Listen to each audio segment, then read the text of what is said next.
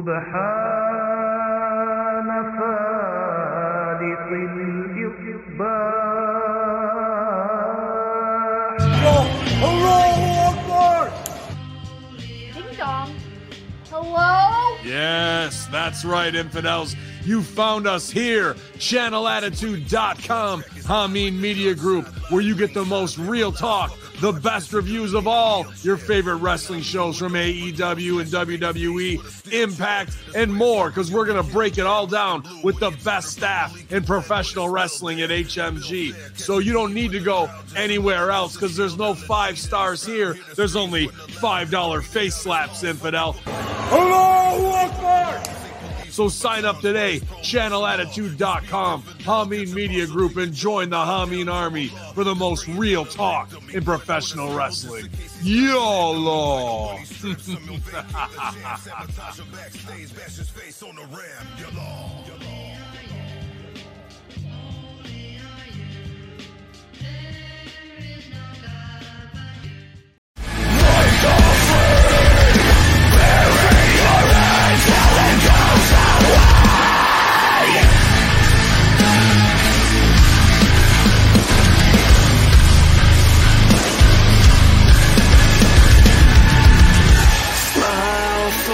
Camera, swallow the dagger, cut off the ones who disobey, follow the leader into the fever, one by one until we burn. Smile for the camera, swallow the dagger, cut off the ones who disobey, follow the leader.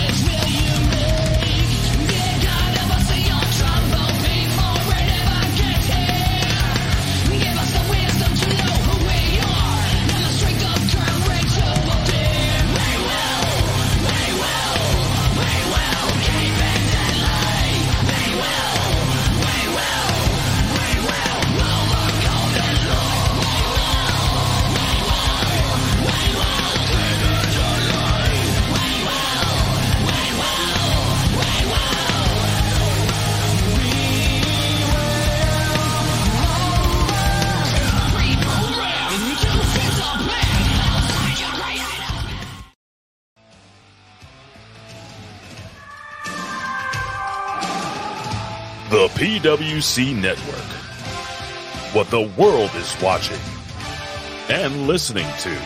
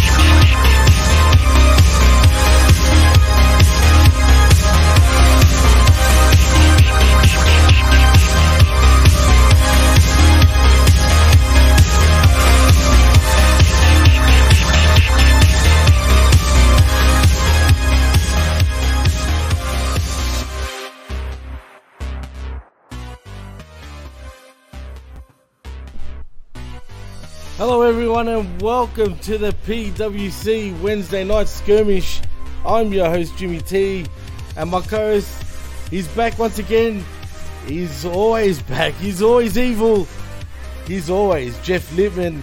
Welcome back to the PWC Wednesday Night Skirmish. And what the hell's cracking, man? Are you hyped for Full Gear, or are you fully not hyped for it?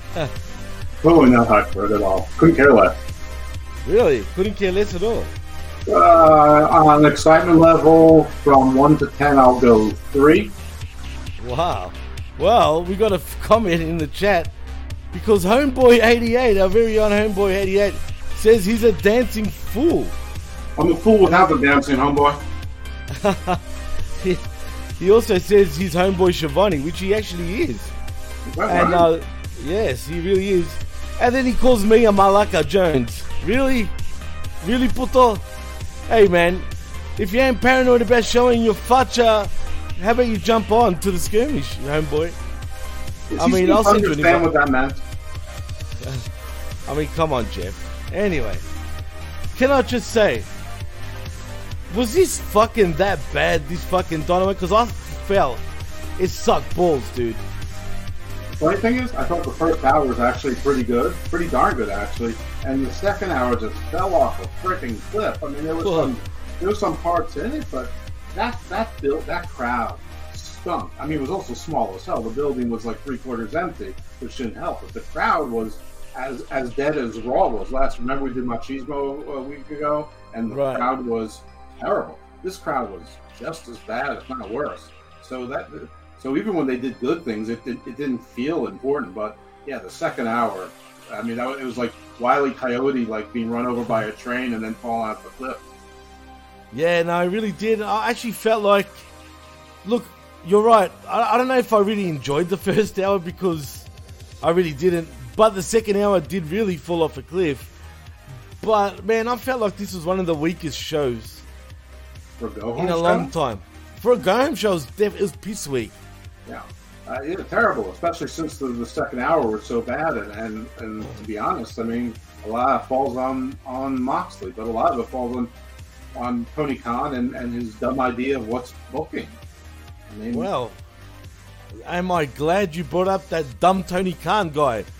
Because did you listen to the media scrum for Full Gear? I did. I listened to it at double speed, of course, but yes, I listened to it.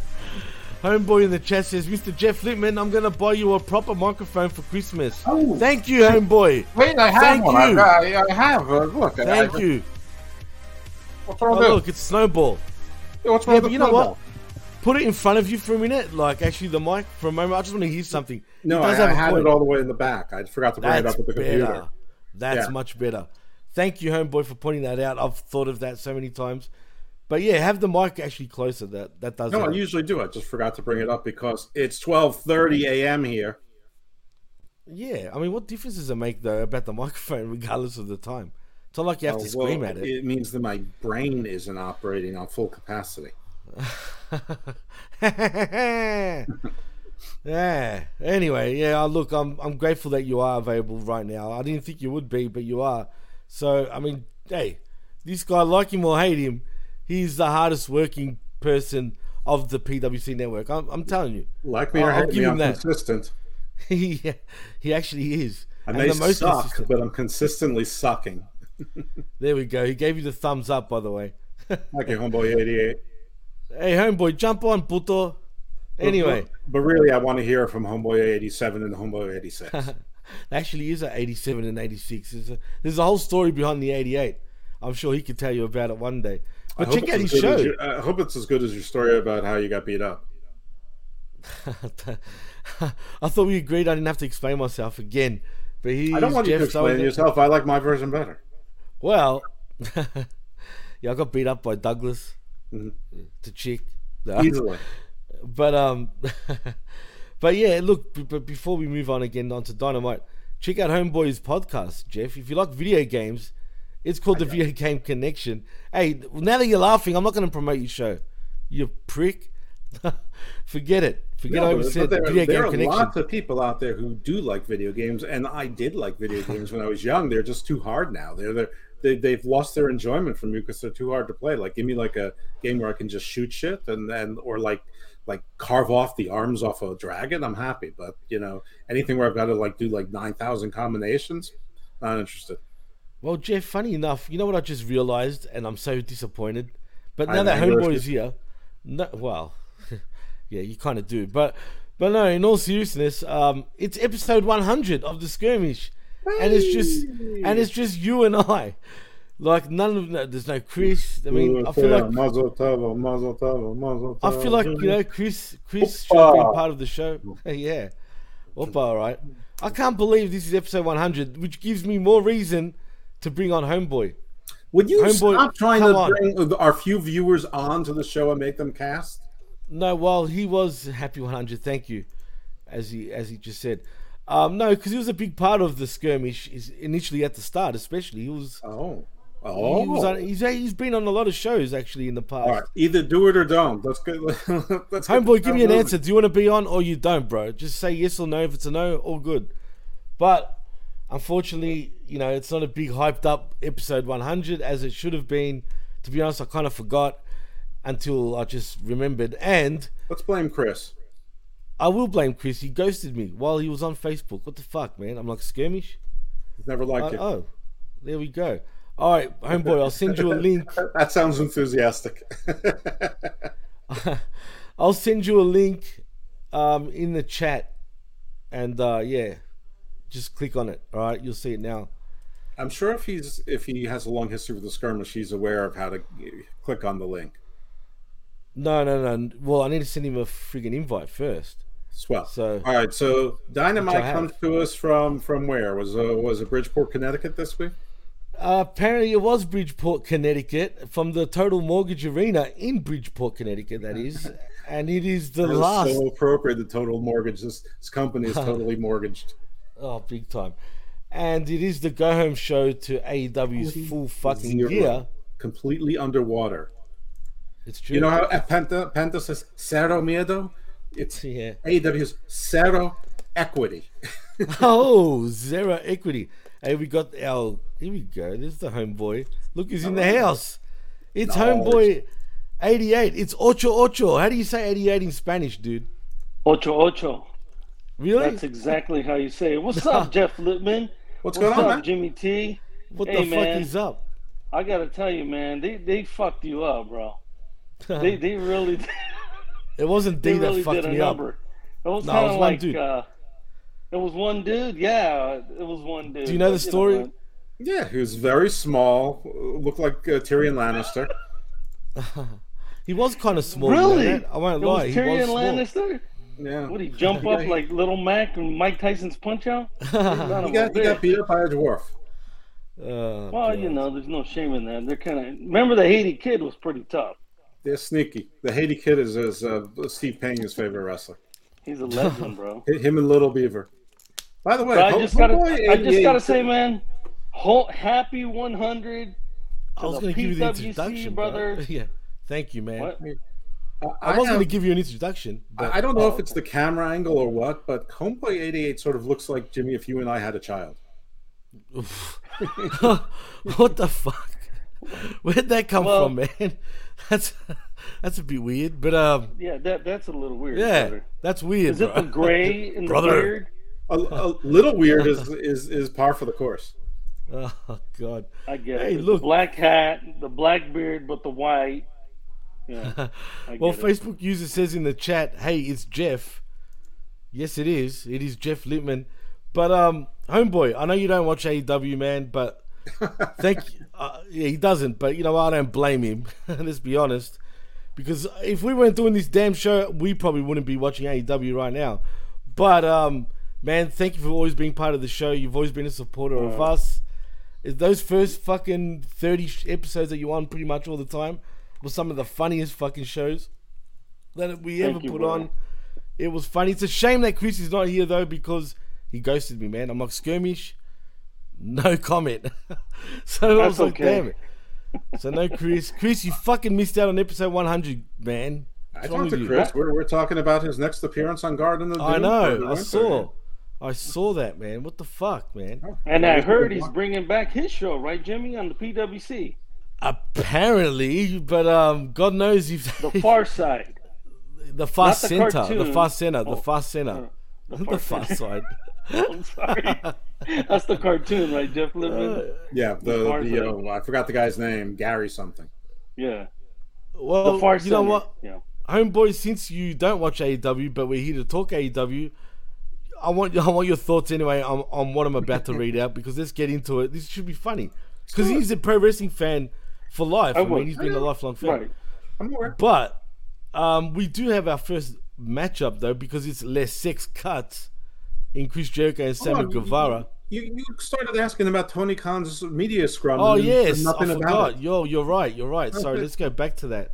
You're indeed right. You hear the media scrum? Yes. Okay, moving on. Hey, look, it was Drew Yari, Jeff, your boy Drew Yari, who says half Irish. Can they say something about Tony adorable?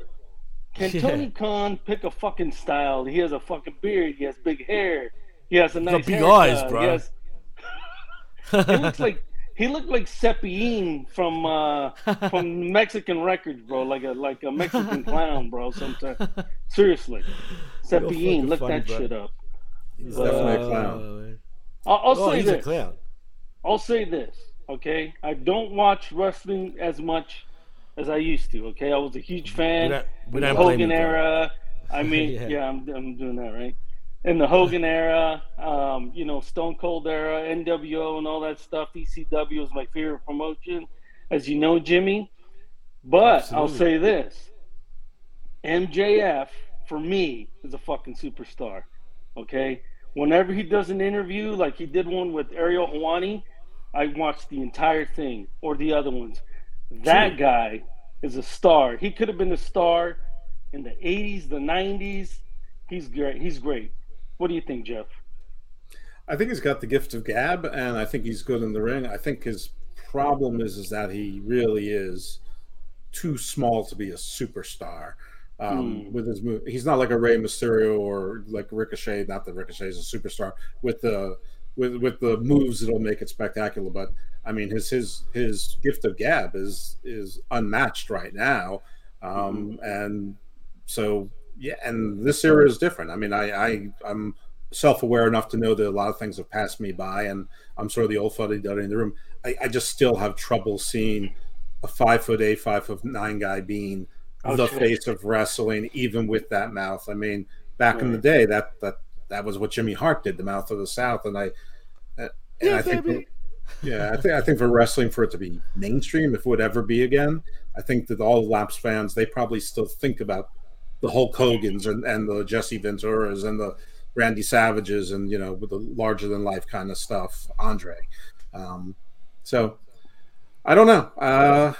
We'll see. Well, you know what? We're going to find out, and in this show, we're going to explore that deeper, because MJF certainly had some time to show his skills towards the end of the show. We will get to that, but let's start. And Jimmy, the only thing I have against MJF is that sometimes he says his phrase with a question, because I'm better than you. And no, it kind of sounds like he's throwing. I know. I think I'm better than you. No, but fucking say it with some he's balls, saying it more bro. like. No, I think he says it more like so that everyone repeats. Yeah. But it sounds like he's asking a question. But I'm better than you.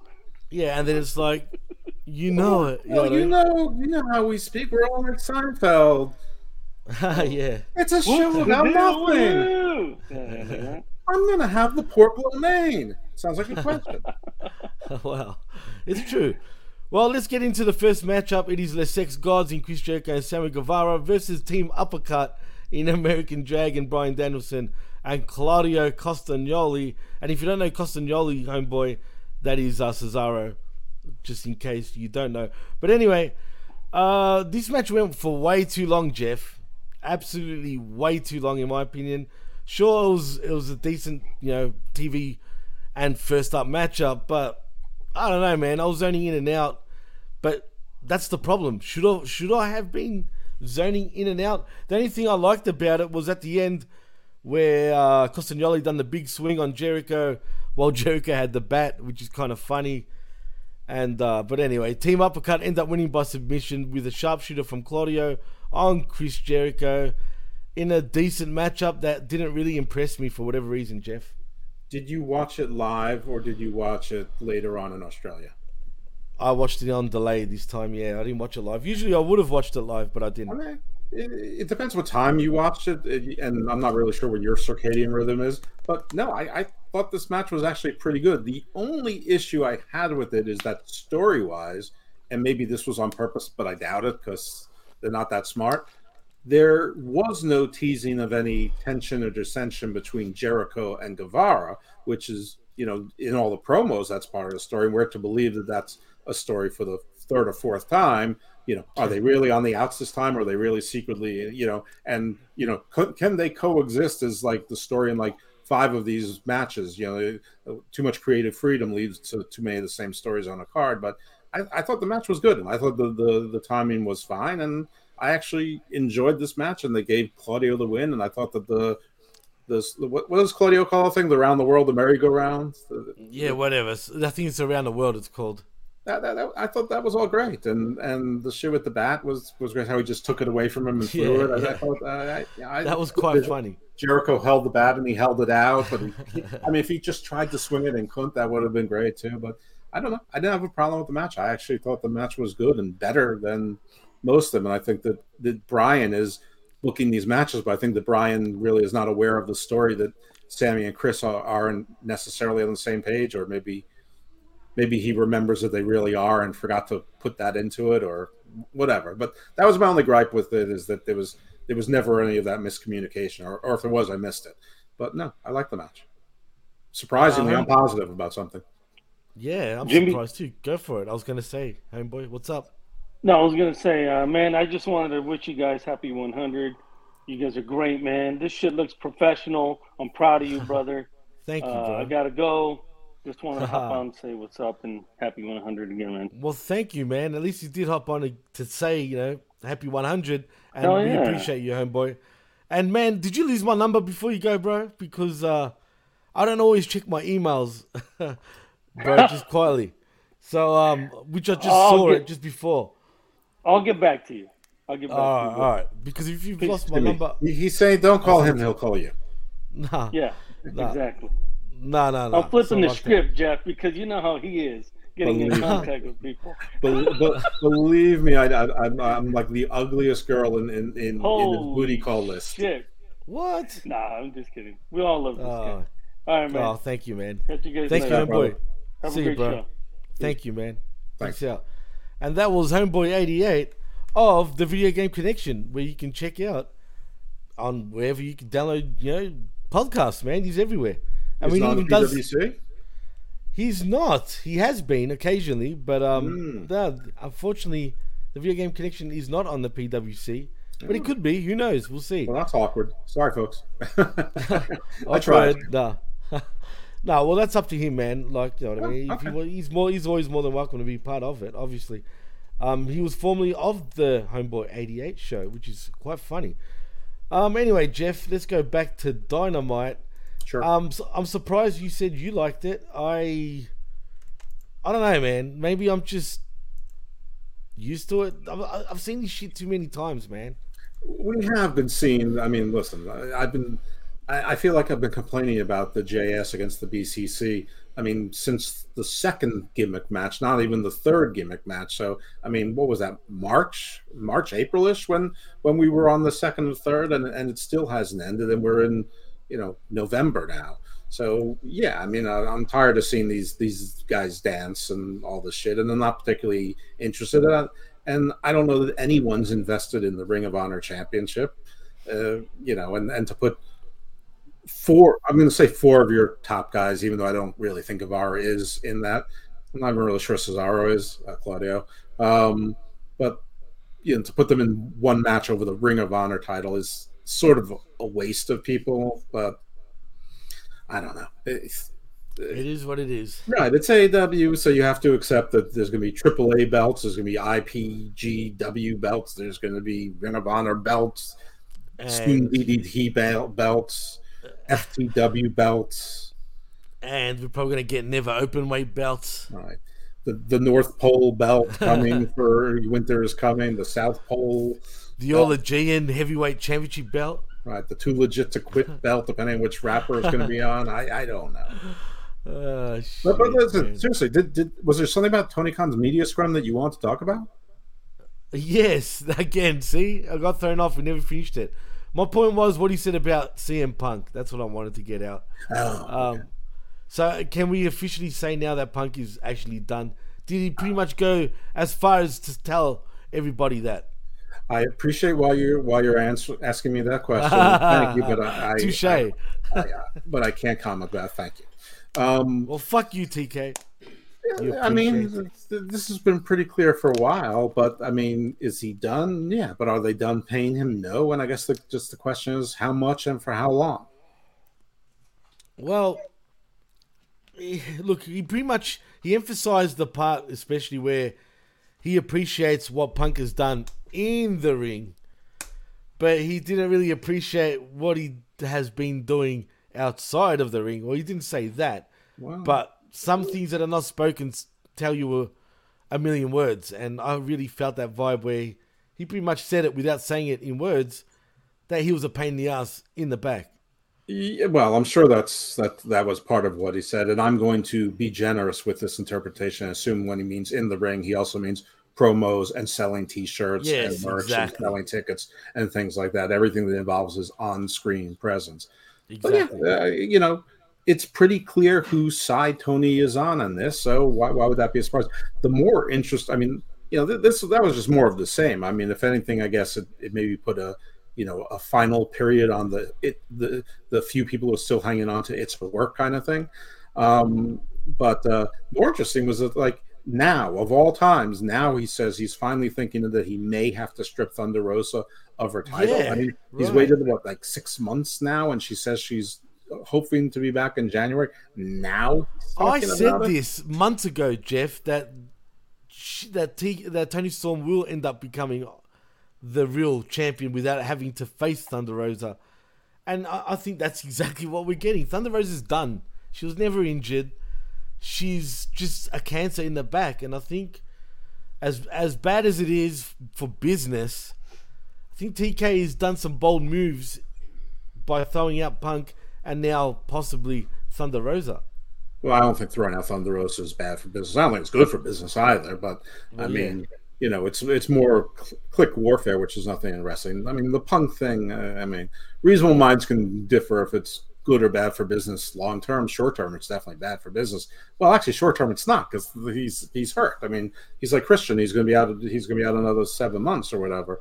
But medium term, I mean, I'm sure he could sell shirts, and he's still obviously he still has a fan base. And let's face it, there's been a lot of that energy. Whoever's been chanting CM Punk for the last 8.5 years, on wrestling cards all over the world, that energy has been seeped out of. It's been exsanguinated out of AEW.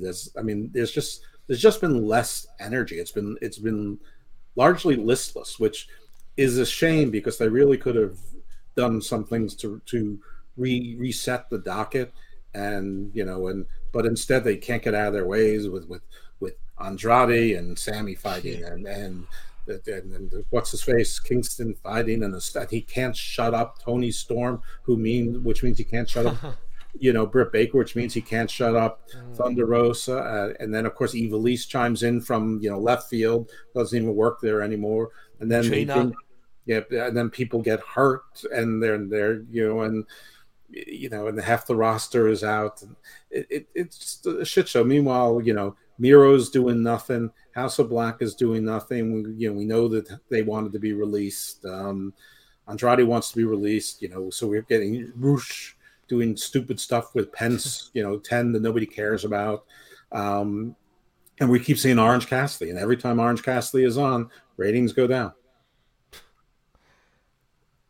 Same with Tony Storm. By the way, well, listen, I don't want to do predictions yet, but we can do them while the bar game. I don't want to talk about my predictions on the women's match yet, but it's just weird.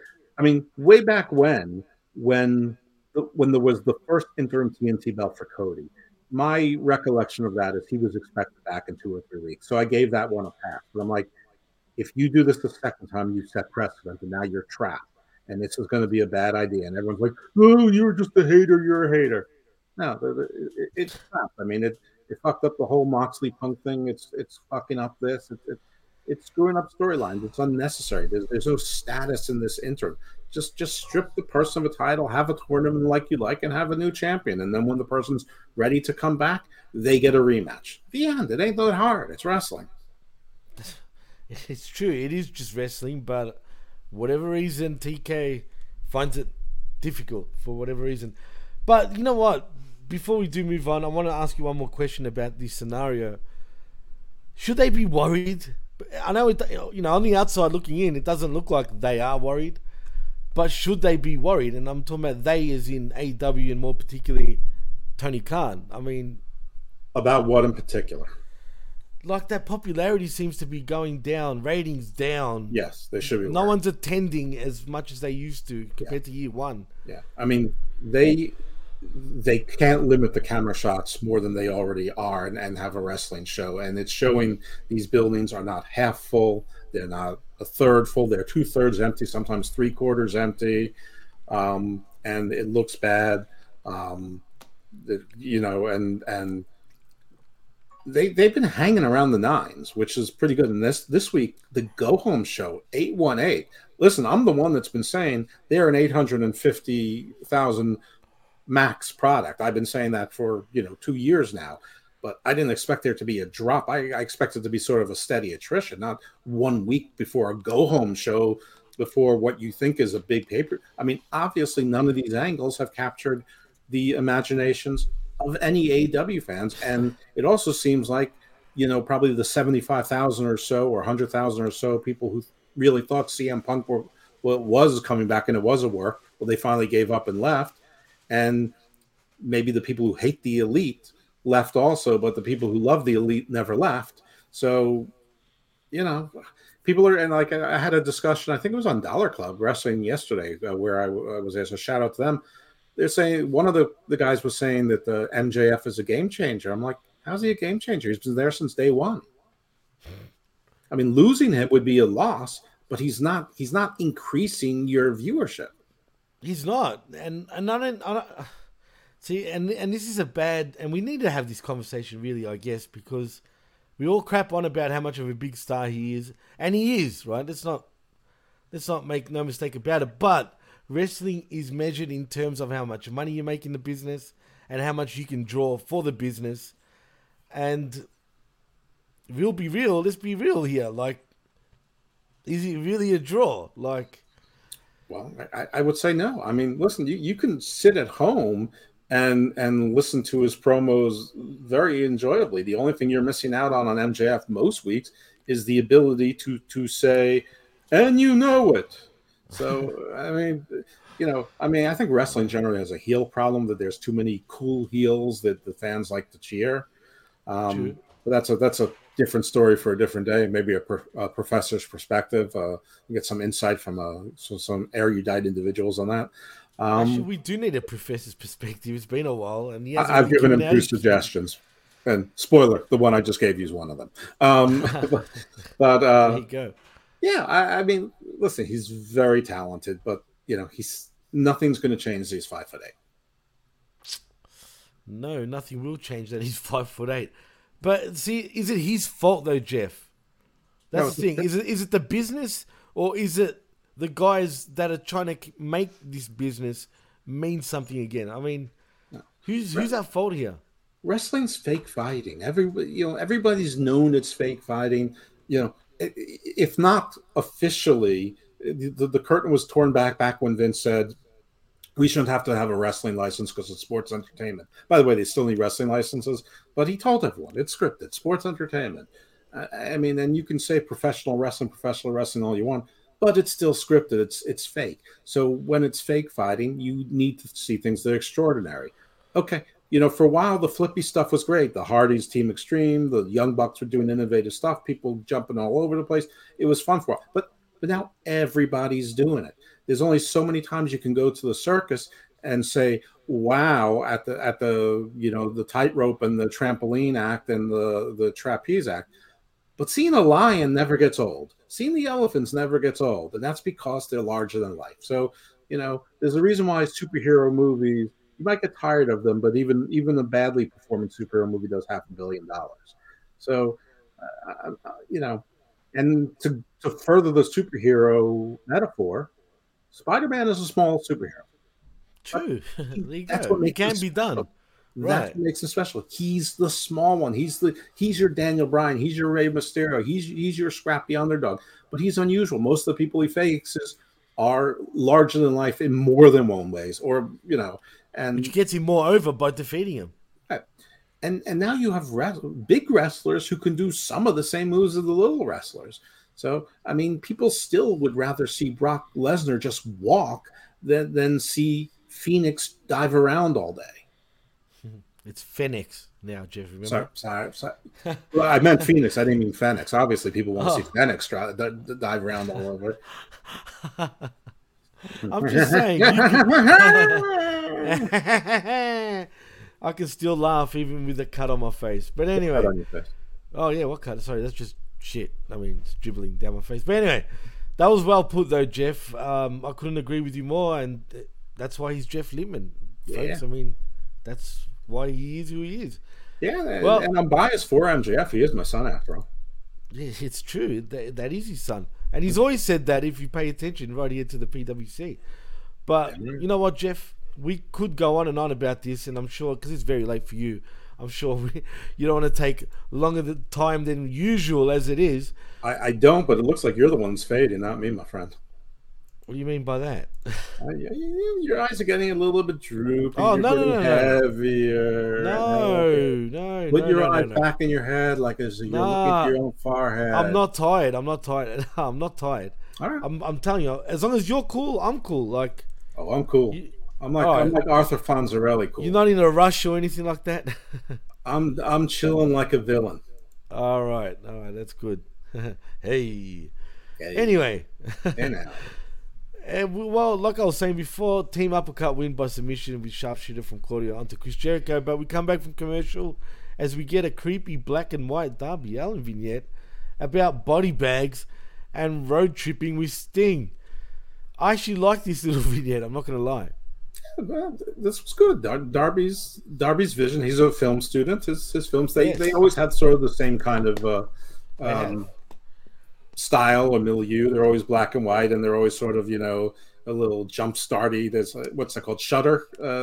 Anyway, but they're good. It was good. It's clever. The body bag, I mean, that seemed like more of like the House of Black thing than who they're dealing with now, but okay. Anyway, and then Sting said Showtime, which, was used to be one of his catchphrases, I guess, in the aughts or late 90s. So it's fine. I mean, it's a silly little match, but I mean, I heard Jargo earlier on the prediction show, and I don't know. I think people on the pay-per-view, this is not the match I would take off of the pay-per-view. I'd keep this on the pay-per-view because people, if you want to see an attraction, you might as well make people pay for it. So Jarrett and Sting, I suppose, Sting's the attraction. It's Sting. Let's make no mistake about it. It's Sting. But there are plenty of other matches they could have put, on a Dynamite instead of a pay-per-view. And they're putting more matches on. I know it's 0 hour, but they booked like a 10-person, the Factory versus Best Friends and Rocky Romero. And what a boner killer that is. What a pretty killer.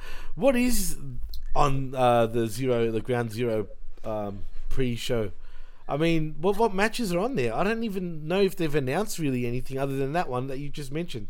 Okay, there's something I'm really confused about. And I don't know why they couldn't do Ricky Starks, Lance Archer last week. And then why it wasn't on Dynamite. It was on Rampage this night. If you don't want to hear a spoiler, even though the show already aired, close your ears, fast forward for 30 seconds. But Ricky Starks won in sort of sudden and abrupt fashion. then there was a little beatdown, and Brian Cage came out, and they alluded to the fact that they used to be partners. Okay, it's a good little story. Cool. But the other side of the bracket's finished. We already know Ethan Page is in that one. So is Ricky Starks going to have to face Brian Cage tomorrow at 0 hour, and then the winner of that match will have to face Ethan Page on the pay-per-view? Like, will someone have to wrestle twice, or will they move that to a Dynamite? Excuse me. Honestly, I don't have a fucking idea, Jeff. I really don't, because do you really have an idea? I don't think you do. I don't think any of us do. Well, I think Starks Cage is on 0 hour, which is why I'm bringing this up now. Okay. Right. And I thought that the finals of the tournament was going to be the last match added to the pay-per-view.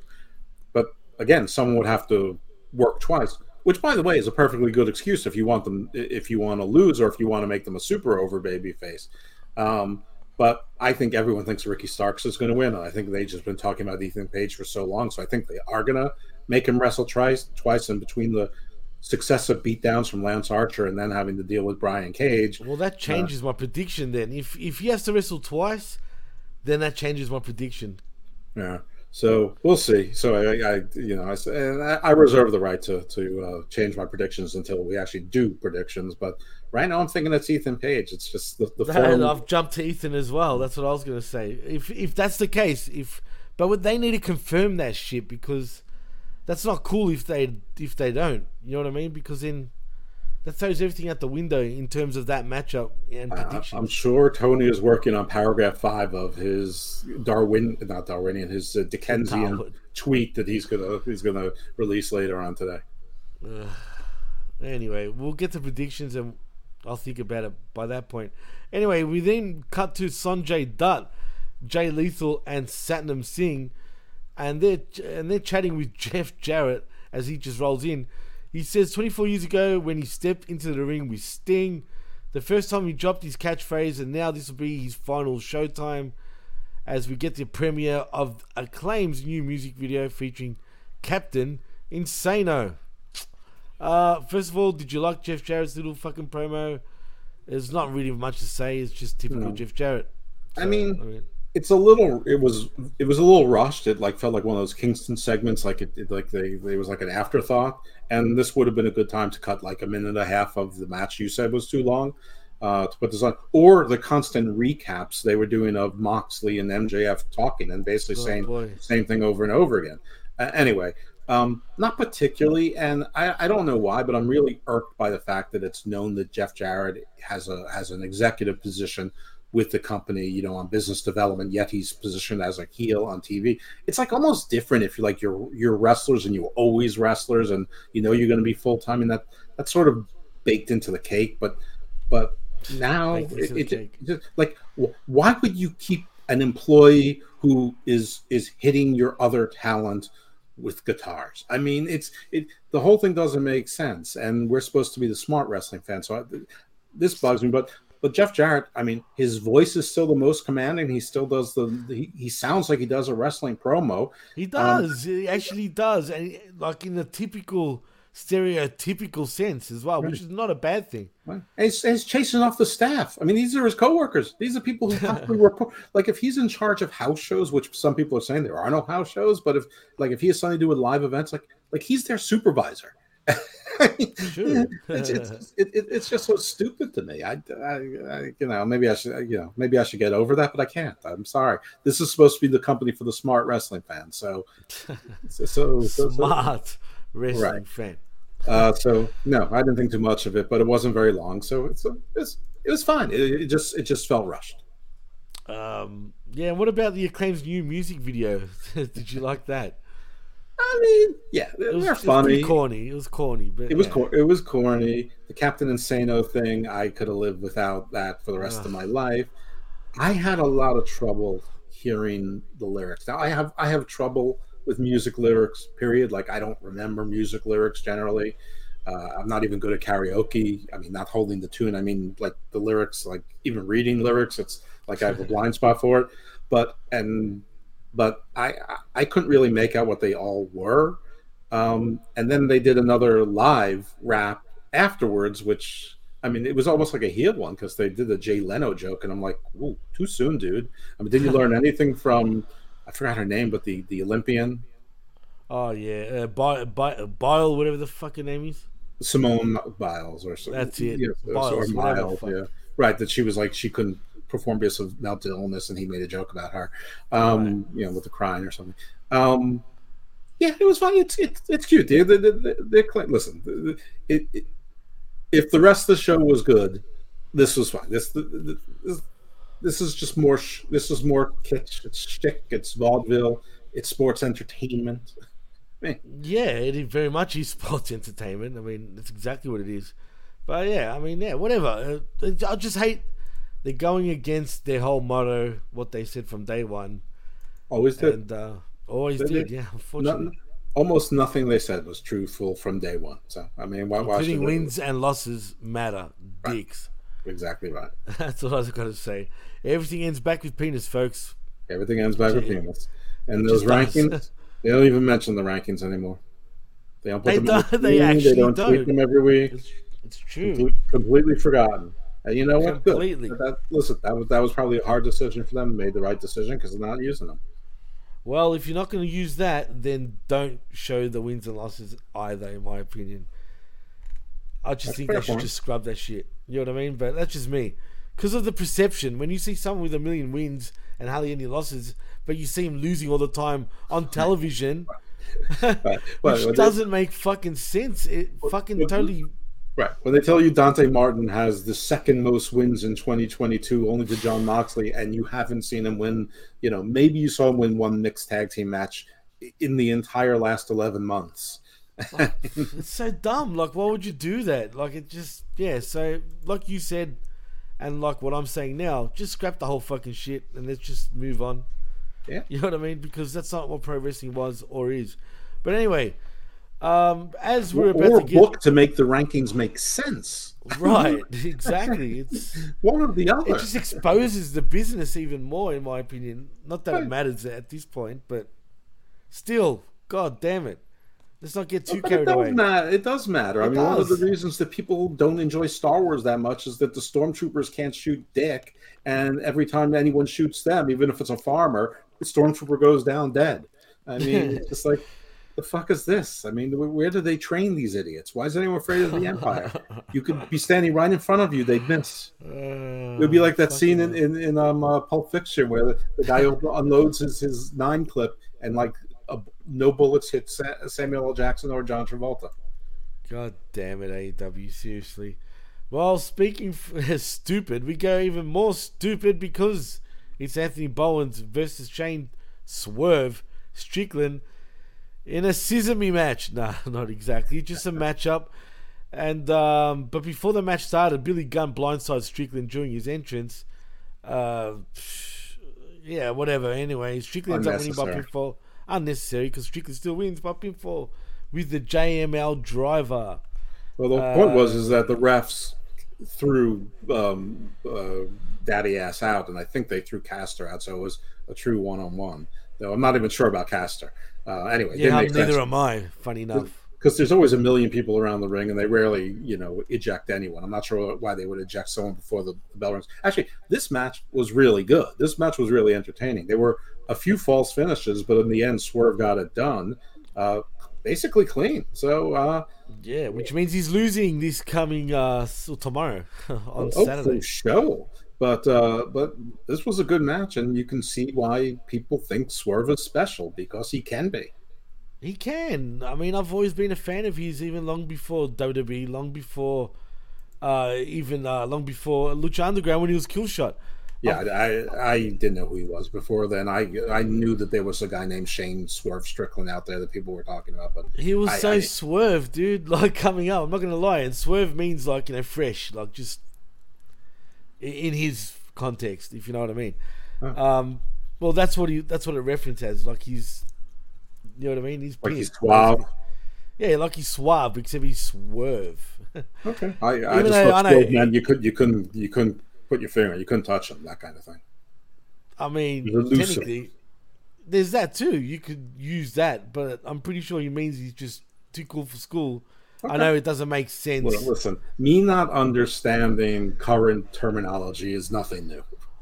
Yeah, well, let's be fair. If it says Swerve, I mean, why should it mean that, right? When you think about it. But, Yeah, I mean, in wrestling, Swerve has a pretty clear context. Yeah. Right, exactly. Well, anyway, speaking of Swerve, but not really, we got Tony Schiavone introducing Samoa Joe for an interview in the ring, Jeff. As Joe comes out, Joe says it's a pleasure and an honor to share a ring with him, and he reminds him of an old colleague named Paul. But he hopes their interactions go better because Joe says what he did to Wardlow wasn't shocking because he kept running his mouth and failed to recognize the most dangerous man in the room and paid the ultimate price, which I agree. But then we get Powerhouse Hobbs. He says he's been the one kicking Wardlow's ass for the past several weeks, so he's going to go and kick Joe's ass as Samoa Joe tells him to come in and catch one. But Hobbs turns around when Wardlow's music hits, and Mr. Mayhem slides into the ring behind Joe and beats him down. Powerhouse then gets in the ring to cut him off. The roster run down to break the fight up. With a little nod from the Dark Order, Wardlow ends up standing tall, and then we go to the fucking break. As much as this looks cool on paper, right? This is going to hurt somebody, and it's not going to be Joe. Right. But it could be Wardlow or Hobbs at this point. So, well, it's going to be one of them. The strange thing, I mean, let's start with Joe coming down and the crowd chanting Joe. I mean, they still absolutely love Joe. They love him. That's another thing that I was going to point out too. Continue on. Sorry. And his promo made complete sense. The guy told me he's coming for all titles and he's disrespecting me. So, what am I supposed to do? Wait for him, or should I, basically the Bush doctrine. So, and if you followed Joe over the years, you knew he was going to turn. We're pointing this out weeks before it even happened, but just the little subtle things that Wardlow was doing, which was clear disrespect, in my opinion. Right. Third thing, the face comes from behind. And the heel is coming from the front. Fourth thing, why does Hobbs give a shit about what's going on with Joe? What the fuck does he care? That's why I hate this, dude. I mean, it doesn't make any sense. I mean, and it makes doubly no sense because Joe's title isn't on the line, only Wardlow's is. So you know who's taking the pin. Yep. Now we'll get into the predictions. I mean, at least put both titles on the line, right? I mean, so the story could be that somebody's walking out a double champion. Yeah, but this is AEW. Right, can't do Jeff. That. Everybody needs a title. Every man and their dog needs a title. Maybe you think they'll give Hobbs FTW Year 2 title? Well, shouldn't it be the Year 3 title at this point? Well, yeah. I mean, they'll give Year 2 to Cage, and they'll give year 3 to Hobbs. I don't know. Why not get a jobber belt? Literally call it the jobber belt. You should just put it in French or whatever language they speak in the All-Atlantic. All-Atlantique. In the Atlantis belt. In the Atlantis belt. As in the Atlantis belt, not belt. Mm-hmm. Like, that's a good one. That's actually very good. Very nice. Very nice. I like it. The Atlantis belt. Fucking champion. Yeah. Anyway, where were we? Yeah, like I was saying, we'll get into we'll allude on it more once we get to predictions because there's no point of going about it. You saw the clowns that came out to try to break the. So they had the factory. They had the Dark Order and the three monsters and like the Butcher and the Blade and then some security. So it's like everybody who loses. All the losers came out, right? It's so dumb, dude. Yeah. Just meh. It's fucking retarded. It is what it is. And somehow there's 3 rhinoceroses in there, and none of them can break free. No. Well, I mean, I guess Wardlow did for his splash after 2/3 of everyone left the ring. You just gave me an idea. Okay. I'm gonna have to have that music, that song. I want to be free. I thought we were gonna do something with 3 rhinoceroses. Oh, maybe that. Maybe the 3 blind mice even. Mm-hmm. Get it? Yeah. I do. They're going in blind because they're getting buried. Like the guys that shouldn't be getting buried are going to get buried in this match. There's no doubt about it. But like I said, we'll touch on that once we get there in the predictions. Now we go to a commercial, but we come back. We get Britt Baker DMD cutting a promo on Saraya, calling her out for her growth from nervous to face of the company. She went from nervous to the face of the company, that is. She says, as a leader, you take all the blame and everyone else gets the credit. And in the 3 years, she became her own damn role model. She talks about keeping the fire burning in Daily's place at the worst of the pandemic and says she respects Saraya, but this business owes her nothing and she's not going to stand there and belittle Baker's accomplishments because she's stuck in the past. Britt also says she's the heart and soul and pulse of AEW, and if Saraya thinks she's above that, she can get the fuck out. I didn't like this promo though, Jeff. Oh, it was a paint by numbers babyface promo. Right, which didn't make sense to me. No, it doesn't. Again. I mean, why? Again, this is Tony. He needs to tell people they need to stop positioning themselves as AEW against outsiders, which really only means WWE, because they never say it to like a former Impact signee, right? Not at all. Or a former Ring of Honor person or whatever. No one said that to Josh Woods. You're coming onto my territory. No, I mean, but because when you're here saying I'm defending the honor of AEW, you're supposed to be the face with the AEW crowd. So I don't know if they're planning to do a double turn here. I mean, Saraya is not really that likable. She's not good on the mic. She's already played all of her sympathy cards, and she played 52 pickup early on. Apparently, you cannot wrestle her from the back. You can't do anything from behind her. It's maybe not physical. It might be psychological. Either way, you like, that's not allowed, which is, I mean, first, is Britt supposed to remember that? I mean, can that be done in a wrestling match for it to look even close to organic? But I don't know. Britt also is a shitty face. She's a great heel, but she's a shitty face. So she was an epic fail as a friggin' face. Right. This whole thing confuses me, because you bring in Saraya and, you have her get over on, like, some of your lower end heels first, and then maybe you put her into a program with someone like, Serena Deeb, who's not going to hurt her, that has the respect but doesn't win matches. Exactly. Something like that. I don't know. I mean, I can't even think of who's on their roster and who's healthy at the same time, because Allie's not healthy. Penelope Ford wasn't healthy, came back one match, got injured again. Anna Jay is still too green. Ty Conti's too green, so they can't be trusted. They're your heels. Nyla, I mean, what are you going to do? Marina Shafir, she's the most dangerous person, Literally. It's right, exactly. She really is a problem. By the way, shout out to Zoe Stark for stealing Marina Shafir's promo. Jesus Christ. At least she delivered it much better than Marina Shafir did. So, and then you have a lot of people we haven't seen in so long. We don't know if they're heels or faces. Like, your Red Velvet, your Abaddons, your Diamante. Red who? Exactly. I mean, isn't this what Madison Rayne is supposed to do to put up a good match? Does she need to be a face just because we know she's a coach? Well, Does she need to be on television? Right. Well, no. I would say no, but since she is, I mean, but just because she's a coach, she has to be a face. Jeff Jarrett is an executive, and he's a heel. So I don't understand these decisions. I mean, obviously, Saraya versus Britt Baker is a big match, but it's like too soon. Yeah. This company does things too soon or too late. There's rarely or just right, and when there is a just right, they either still manage to botch that up or somebody gets hurt. Just spot on, dude. Yeah. It's weird.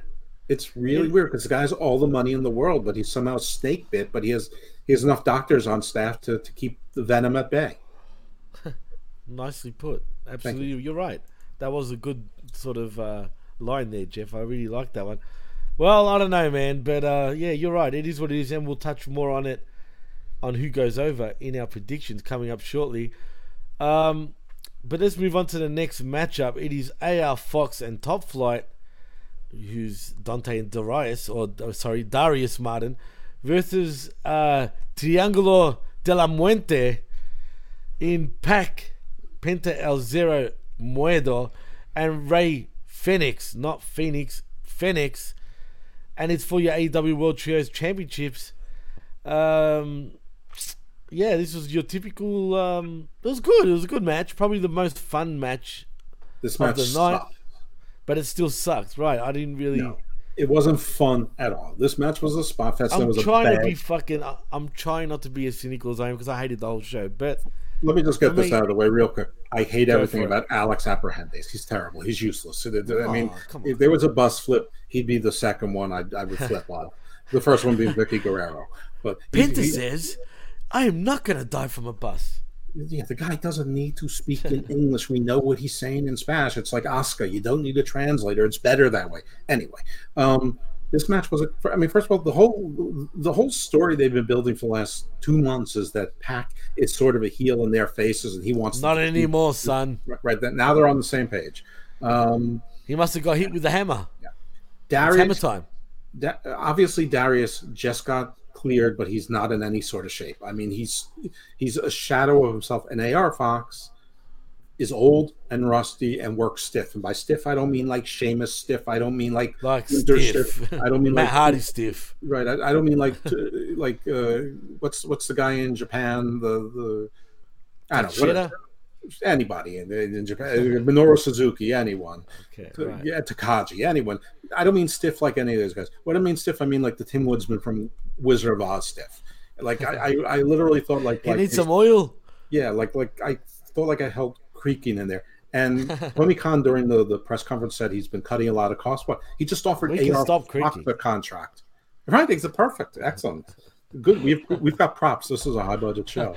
I mean, He's adding wrestlers left and right. What cost cut? Where are these cost cuts? You don't do house shows, so you're not cutting those. I mean, what the fuck are you talking about? I mean, I guess, did you arrange with the arenas to only pay the arena based on the amount of people who come up in a show? Because that would cut costs because we don't have to rent the whole arena. Yeah, let me just rent 800 seats.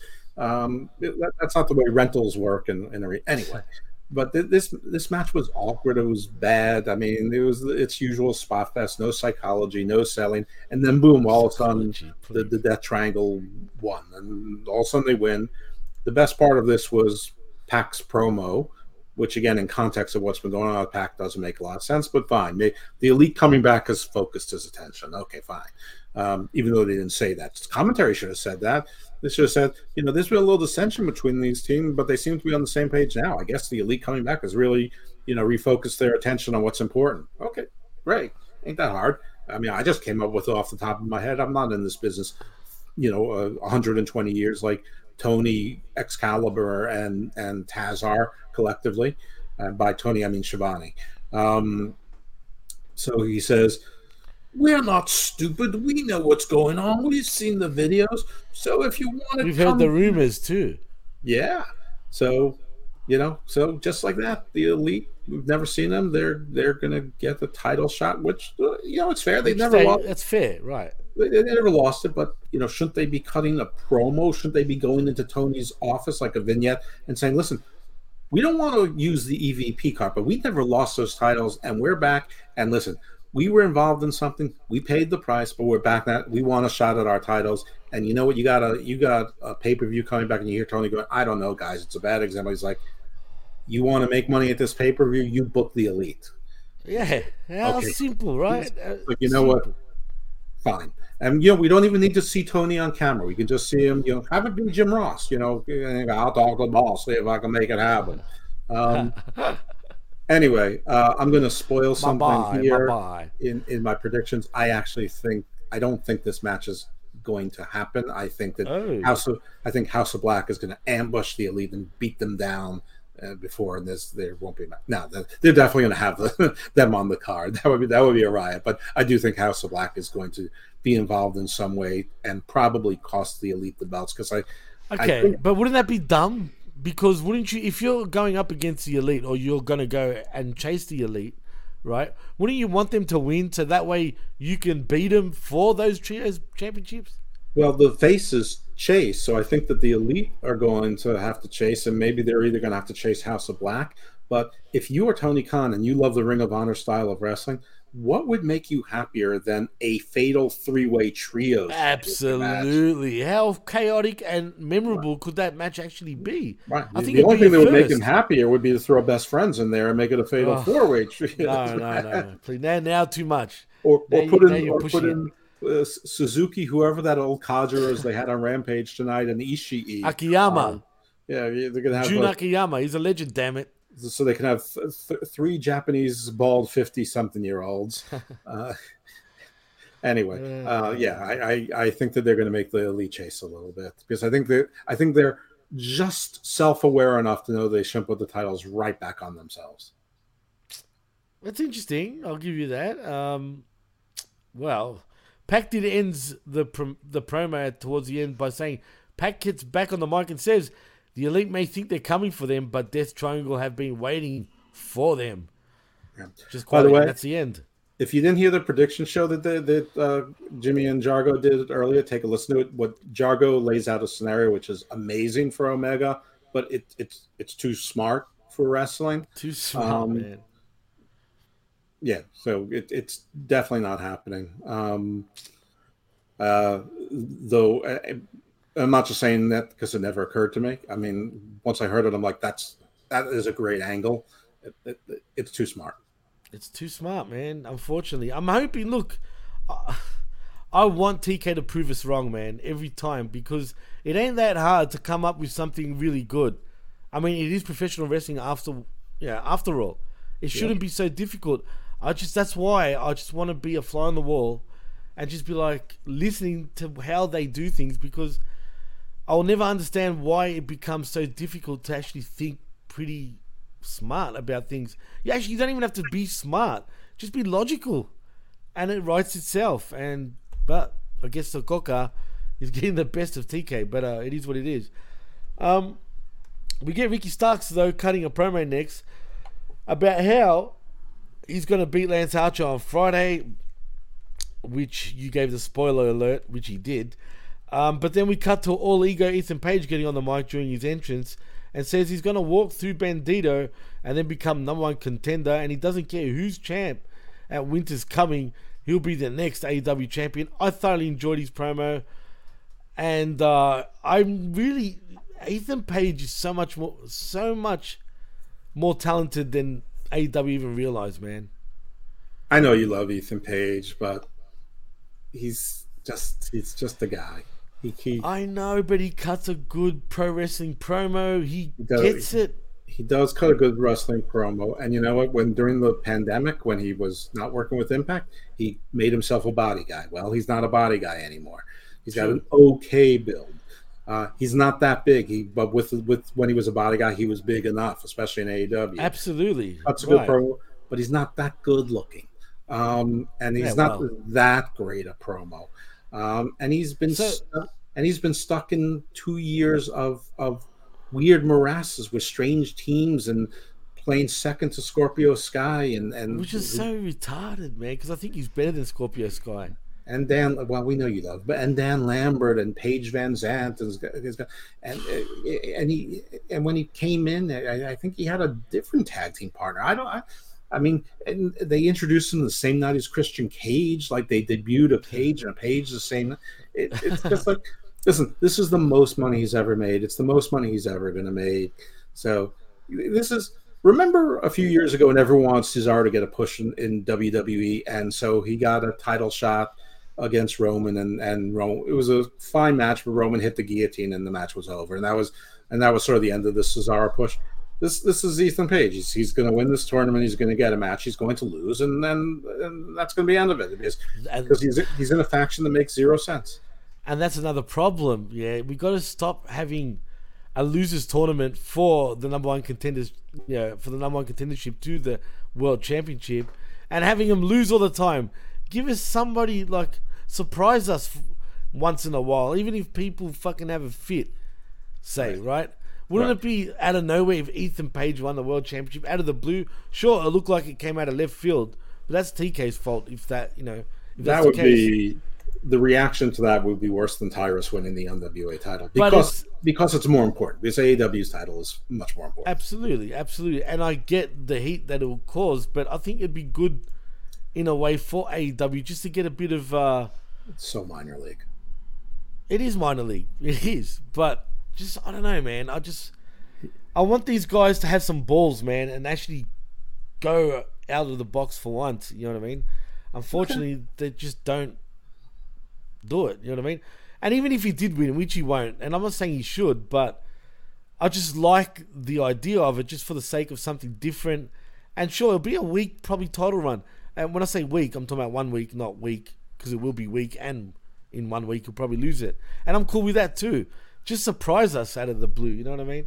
Well, that'd be interesting. I mean, they do enough of these tournaments for number one contenders. I'm not sure that anyone has ever won one. No one wins it. That's the That's what I mean. Either don't have it at all, or fucking have a better lineup. I mean, has anyone even cashed in one of these chips to win the title? I mean, MJF, is at least 50-50. But I don't think anyone has before. I mean, it would be interesting just to change things up, but I mean, honestly, you got to start with someone bigger than Ethan Page for that. But like who? I don't know. If you want to go to the only one. Someone, I mean, listen, they've been doing. There's 3 guys that they've been doing absolutely nothing with. I'll even go a 4th that I could get behind.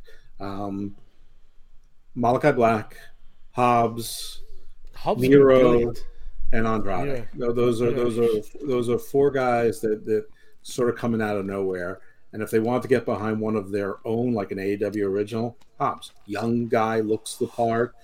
Hobbs would be perfect. Yeah, and let people get used to him standing with a title.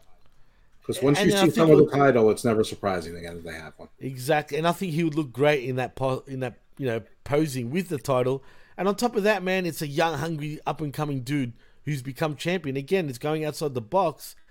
It'd be a good little swerve, and I think it'd be good for AEW. I think it might actually rejuvenate it just a little bit, but. Yeah, they tried with their face homegrown guy with Adam Page. I mean, you want to call Kenny Omega homegrown? Nah, Kenny Omega already had a body of work, and and he had Don Callis and the whole crew behind him. Which, by the way, I love that act. Anyone who was watching the show when I was on it or listened to Hammerlock Hangover, I really enjoyed the Kenny Omega heel run with Don Callis and having a crew of like 4 to 9 guys surrounding him.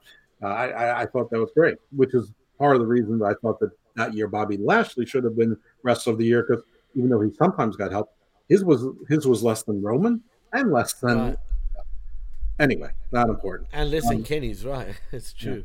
Yeah. I don't think Kenny ever won anything without interference. Anyway, it's not particularly important. So yeah, that's what I would do. But where were we in this card? Oh, it was the Page promo, right? The Ethan Page's promo. Right, and I was going to say Ethan Page does have a matchup next between All Ego Ethan Page and Bandito for your AEW World Championships number 1 contenders tournament semi-finals. And I want to say about this match, fucking is Bandito that really small, man? Because he's starting to look tinier and tinier every week I'm watching it. And I must admit, not only did I like that Ego's edge that he did on Bandito because it looked good, but could you call this an upset that Ethan Page actually won? No, it's not an upset because I'm predicting Ethan Page to win the whole tournament. So, of course, it's not an upset. Yes, Bandito is that small, which makes it even so peculiar that out of his 2 out of 2 matches where he's been under the AEW banner, he's been doing gorilla presses like he's the Ultimate Warrior. This match was enjoyable, but it ended all of a sudden. Like it looked like I think it would have been better if Ethan Page hit the Razor's edge or the Ego's edge from the second rope when Bandito was on the turnbuckle, rather than just putting one on regularly, and that didn't look like it should be a finisher. But I like the way he executes it though, because he kind of like just drops him sort of midair, which is kind of cool instead of like leaning forward. See, but I don't like that because wrestlers drop all the time. I mean, the whole point is you're making the fall hurt otherwise you're just falling on a trampoline. Well, yeah, but you're not supposed to think that way, are you, Jeff? Well, I don't know. I mean, that's why power bombs are cool. I mean, True. I don't think it looks good if you just go oopsie daisy and drop the guy. I don't know. I don't mind it personally, but anyway, All Ego Ethan Page wins by pinfall. Especially with a guy that's 185 pounds. That's one you should be able to follow through on and keep it safe. True, but he did it. But it is what it is, and Page. Well, yeah, Page moves on into the tournament. After that, though, we get footage from earlier today of Renee Paquette interviewing Soraya. Soraya says she feels fantastic and she never thought she'd wrestle again, but she's sick of talking and she'll see Britt Baker on Saturday as we go to another break. But when we come back, we get a video package for Eddie Kingston and Ortiz match against Jun Akiyama and Konsuke Takeshita, where Eddie emphasizes how important this match is to him, going up against a legend in Akiyama. I mean, is there really anything for you to say, Jeff, here? Or this is just another thing of self-masturbatory gimmick stuff that nobody gives a fuck about. Nobody wants to, I mean, Eddie Kingston's whole thing is how he's disgruntled and he doesn't get enough time and he's not getting respect. Not anymore. and now all of a sudden, like, he requests a match with some random old dude from DDT. I mean, it's not even New Japan. He did make his name in New Japan, though. Like, he was a legend in New Japan. Just Akiyama. Yet he's not in New Japan now, so it doesn't matter where he made. Nobody knows who he is. Nobody cares. I mean, people. Listen, I'm not an Eddie Kingston guy, so I don't care what he's doing. This is fine if this is what he's doing. But there are people saying Eddie Kingston deserves a title run. I don't think he deserves a title run. Fuck no. But this is like Pac, where all of a sudden he's not trying to cheat anymore. All of a sudden it's like he's not angry and he wanted his dream match and he got this is and he gets to wrestle some random old guy and it's a tag match, so he's dragging Ortiz into his dream match too. I mean, this is everything. I mean, the only thing I take from this is that their relationship with New Japan is more tenuous than they thought, less solid than they thought. So they want a relationship with a Japanese promotion or a bunch of like Joshi and DDT and others, so they can at least say the numbers. Because obviously New Japan is going to be spreading its wealth around. To be fair, though, Jeff, they did have a deal with DDT before they actually cut a deal with New Japan Pro Wrestling. So, did they? Yeah, they did. I mean, I knew that what's his face was Takeshita was there on excursion, but he was all over the place. Well, Kenny also wrestled in DDT, representing AEW for the record. So, and I've seen those matches.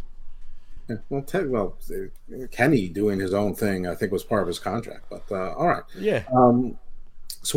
They never mentioned it before. They're making a big deal out of it now. I mean, they mentioned a couple times when Takeshita was on, but they didn't make a big deal about their relationship with DDT. Right. It was everything was New Japan, New Japan, New Japan, New Japan. It's like me with Lashley. It's true. But, well, that match does end up happening on Rampage, but we'll talk about that on Uncaged. What a snooze that was. Was it really? I was kind of like hoping it was going to be. Was it really a snooze fest? I thought it was terrible. I'm sorry. Ah, damn it. I thought every part of it was terrible. The story was weird. I mean, if the whole thing was for Kingston, if the whole thing was Kingston wanted to have a dream match with the other guy, but somehow they made it a tag match. I mean, the two people who spent the least time in the ring were Kingston and the other guy, and the one guy who by far spent the least time in the ring was, what's his name? The old fart. Akiyama, you talking about? I don't know, not Takeshita. Yes, Akiyama, Jun Akiyama. Okay, Jun Akiyama, whatever. I've been watching wrestling 45 years, never heard of him. Anyway, he was barely in the ring, and I mean, seriously, looks like a random grandpa at the beach decided to start wrestling. Well, you're drunk, unemployed uncle. He looks very different back in his day, man. I'll tell you that. He was a big boy back in I'm sure he looked different 40 years ago. Well, yeah, fair point. Well, let's move on to the next matchup. It is Anna Jay. It is Toni Storm. It wasn't supposed to be Anna Jay. It was supposed to be Allie. Yeah, that's right. What happened there? Actually, injured? You're right. I remember. Okay, apparently she's injured. And how'd that happen? Maybe on the set of her Lifetime movie. I don't know. Well, who cares about this matchup anyway? Maybe the Blade lives his gimmick. I don't know. Maybe. Well, like I said, there's not much for me to report other than Toni Storm wins by submission with a cloverleaf. But post-match, nobody cared about this match. Nobody cared. Post-match, Jamie Hayter comes to the ring. Team D&D behind her also. She slides in and tells Storm she wants to talk, gesturing at the belt. Toni just holds it up and walks into her, getting a shove from Hayter as commentary hypes up the Full Gear card as we go to another break. Three women came out to do basically nothing. Wow, yeah. Well, I mean, Britt's obviously turning on Jamie Hayter, right? I don't know, man. Because the thing is, yeah, you think so, but AEW, man, like, I just don't know, because it's like Pac and Phoenix, the Hammer deal. Suddenly, there's no Hammer. Yeah, like Jamie Hayter was organically over about 2 months ago, and and they were planting the seeds that she was going to turn, and everyone was down for it. But then they patched things up, and it's been all rosy since. And it's faded. Her heat has faded. Meanwhile, Tony Storm's still dead in the water. But I would say that Jamie Hayter, who is much more popular with the AEW fandom than Tony Storm, now she's only marginally more popular. And I heard what Jago said that Tony Storm shouldn't lose the title while it still has the label of interim. I don't really care about that. I mean, what's the point in having an interim title if it can't be lost? I would have said 2 months ago Jamie Hayter should win this match, but now I don't think she can. I mean, this whole thing was almost like she was coming off as I just want to talk. What the hell was that? In the ring, in the fucking ring. Yeah, beat her up 3 days before your title match. What are you talking about? What is this? Jamie Hayter was brought in to be the heater. What's this? I want to talk shit. I don't understand. Want to talk, Jeff? Why can't we just talk it out in the middle of the ring on worldwide television, bro? Come on. No, it's not AEM, all elite mediation. It's shit. all elite arbitration. Yeah, well, we might as well call it that, because fuck. Yeah. That's what they do. They talk shit in AEW. Well, speaking of, we come back from commercial. We get our main event promo, Jeff. It's John Moxley making his entrance through the crowd and gets in the ring and on the mic. He introduces himself and says, they say the championship doesn't make the man. How many times have we heard this fucking promo from him? Anyway, always the same fucking words. The man makes the championship. So who is John Moxley? He's the best professional wrestler on planet Earth. The baddest son of a bitch in the game. He talks shit and backs it up. He's travelled far and wide for the biggest challenges, taken on all comers, and defined the AEW World Championship. He's sick in the head, addicted to adrenaline and the pain and the hurt. He loves it. He literally doesn't care. That's who John Moxley is. Last week he asked a question as to who Maxwell Jacob Freeman is, and being the world champion, he scouts his opponents and does his research. He found out a few things. MJF's actually a really good singer. He has actually one win in the ring in the last 6 months. He took a summer vacation, came back with a Halloween mask, and got handed a poker chip in the worst ending to a ladder match he's ever seen. And now he's got a world title match out of it. Before I continue, Jeff, he's talking about the worst ladder match he's ever seen. Well, Moxley, sir, hate to break it to you, but you were part of the worst wrestling segment probably that this face of the freaking world has ever seen, in the stupid explosions. What explosions?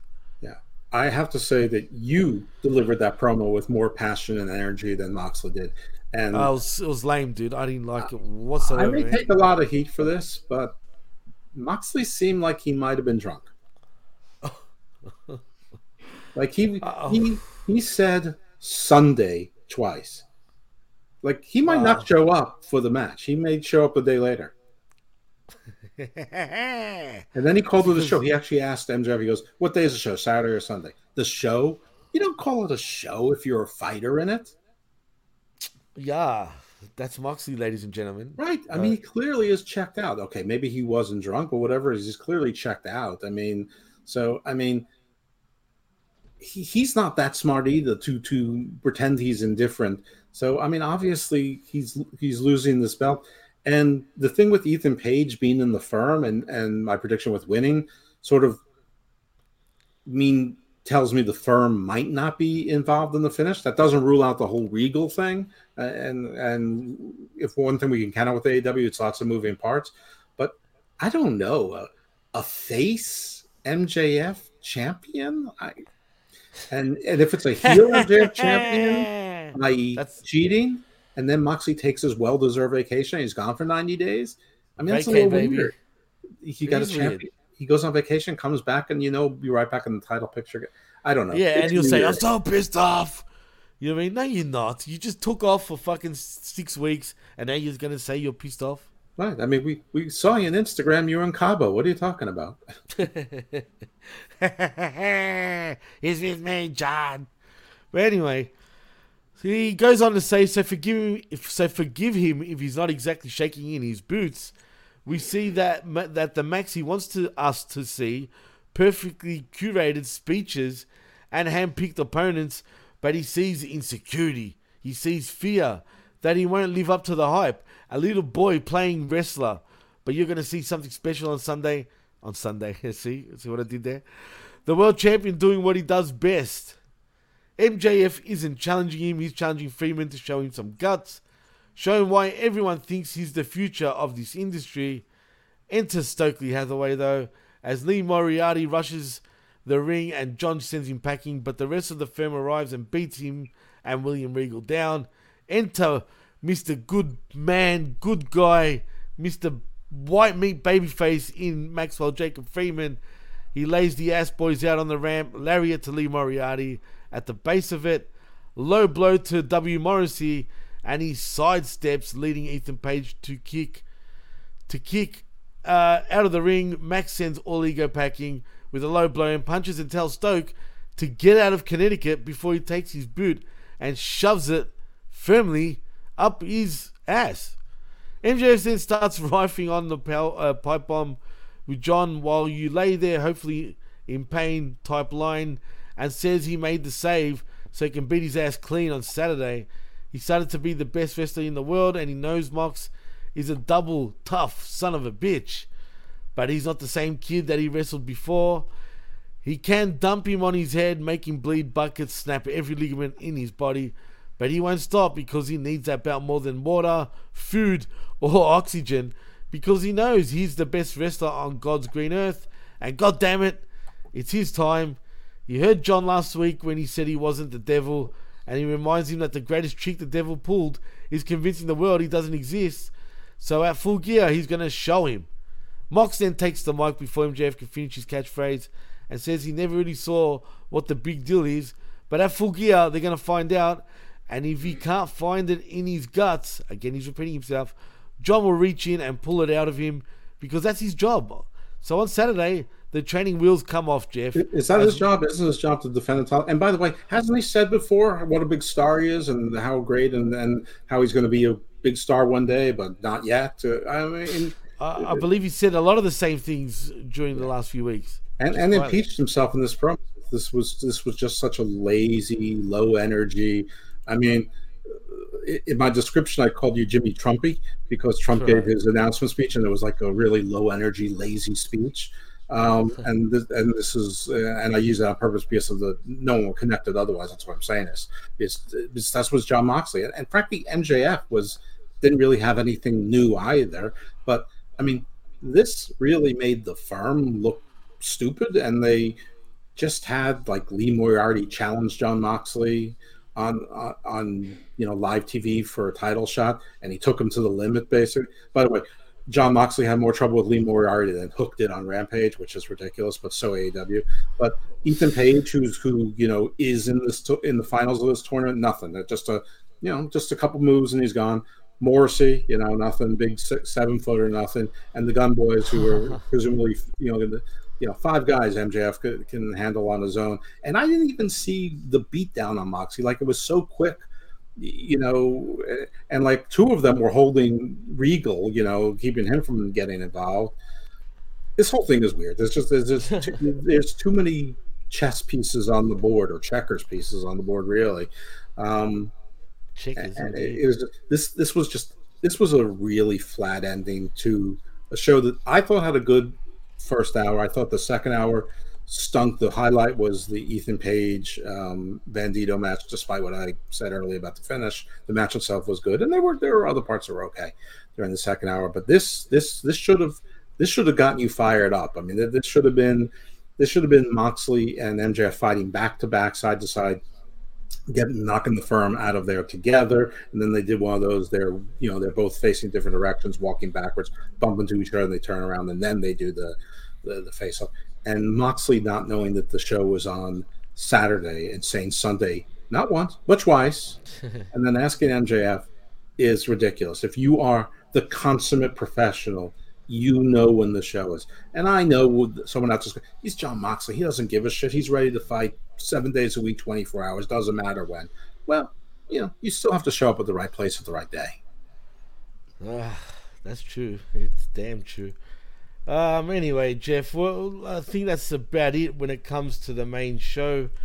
But like you said, first hour was good. Second hour sucked. And for me, to be fair, the whole show sucked. So that's just me. I'm sorry I said it, but it's okay. For a go-home show, it sucked. I just didn't enjoy it. And I want to enjoy it, but I just didn't. But let's move on to predictions, Jeff. So, and we start with the new match that was just announced, which is the Best Friends versus the Factory in the pre-show. Clearly the Best Friends go over here, right, Jeff? Yeah, of course. Yeah, so let's just move on straight away, because after that, on the main, we get Ricky Starks versus Brian Cage in the World Title Eliminator Tournament. Oh, that's still part of the pre-show, actually, which is a shame. And obviously, little guys beat big guys. Ricky Starks goes over Brian Cage. No doubt about it, right? Agree. See, we don't even need to continue on this one. Next, after that, we got Sting and Darby Allin versus Jeff Jarrett and Jay Lethal. Again, Sting doesn't lose. So Sting and Darby all the way, right? Yeah, that's my motto. Sting is not on pay-per-views to lose matches. Well, geez, we're 100% so far, Jeff, on our predictions. After that, though, we got Jungle Boy versus Lucha Dumbass in a steel cage match. Now, we know Luchasaurus won their first matchup, so surely Jungle Boy wins this one, correct? Yeah, I mean, because the real feud isn't Jungle Boy against Luchasaurus, it's Jungle Boy against Christian. And Christian got himself hurt, so exactly. I mean, but yeah, Jungle Boy has to win this. If he is going to be one of their pillars, he has to win this. And I'm not that invested in Luchasaurus. I was in the early days of AEW because he was one of the only guys that looks like a wrestler. But now they have plenty of wrestlers that look like wrestlers. So if he's just there as a big palooka, whatever. I mean. Yeah, and Christian as a manager hasn't done anything for him. I mean, would have been more interesting if like Luchasaurus won some title in between here and now. The Jungle Boy was going for something. Otherwise, it's not interesting. It's just a diversion. But yeah, short answer, yeah, I agree with you. Jungle Boy has to win this match, probably by doing something crazy, and like something like he'll kick Christian in the head and use that as a springboard to do a 14-foot drop onto Luchasaurus. Oh God, I couldn't care less about that matchup. But yeah, you're right. Jungle Boy for sure for the win.